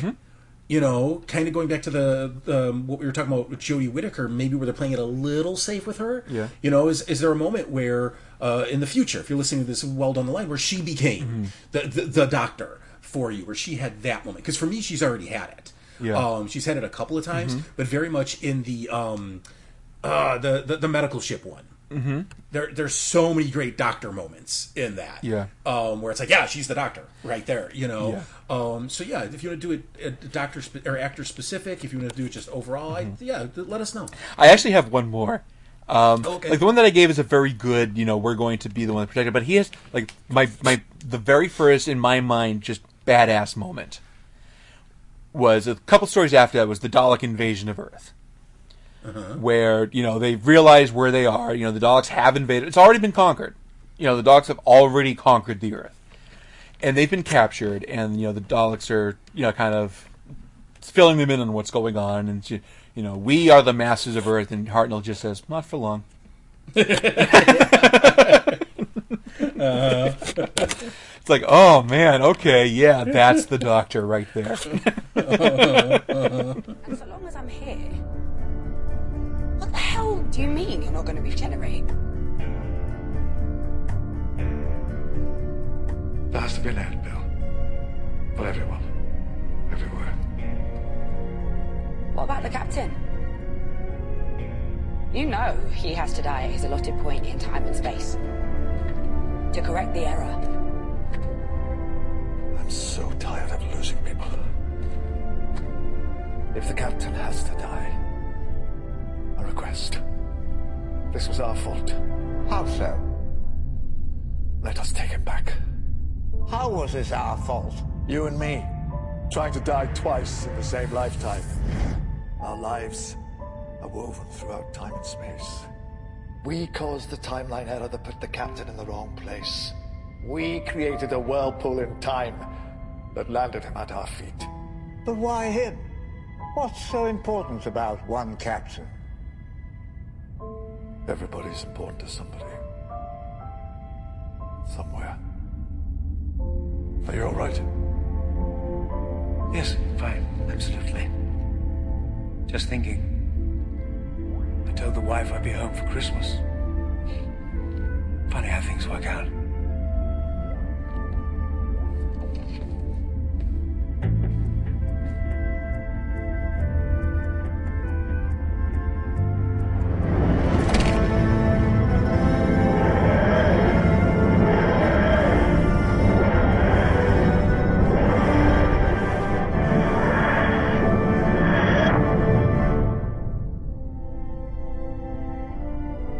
Thank you.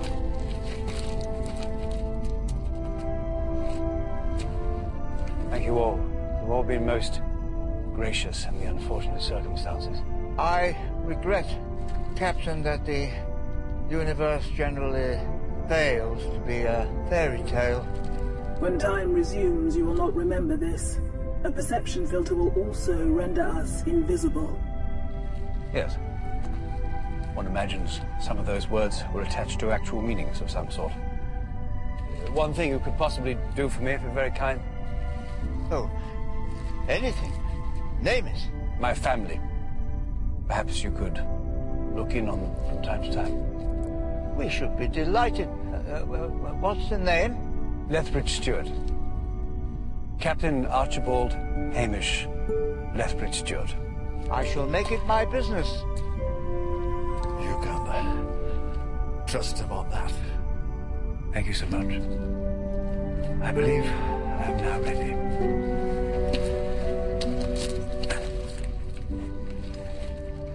If you'd like to send us an email, you can address it to feedback@biggerontheinside.com.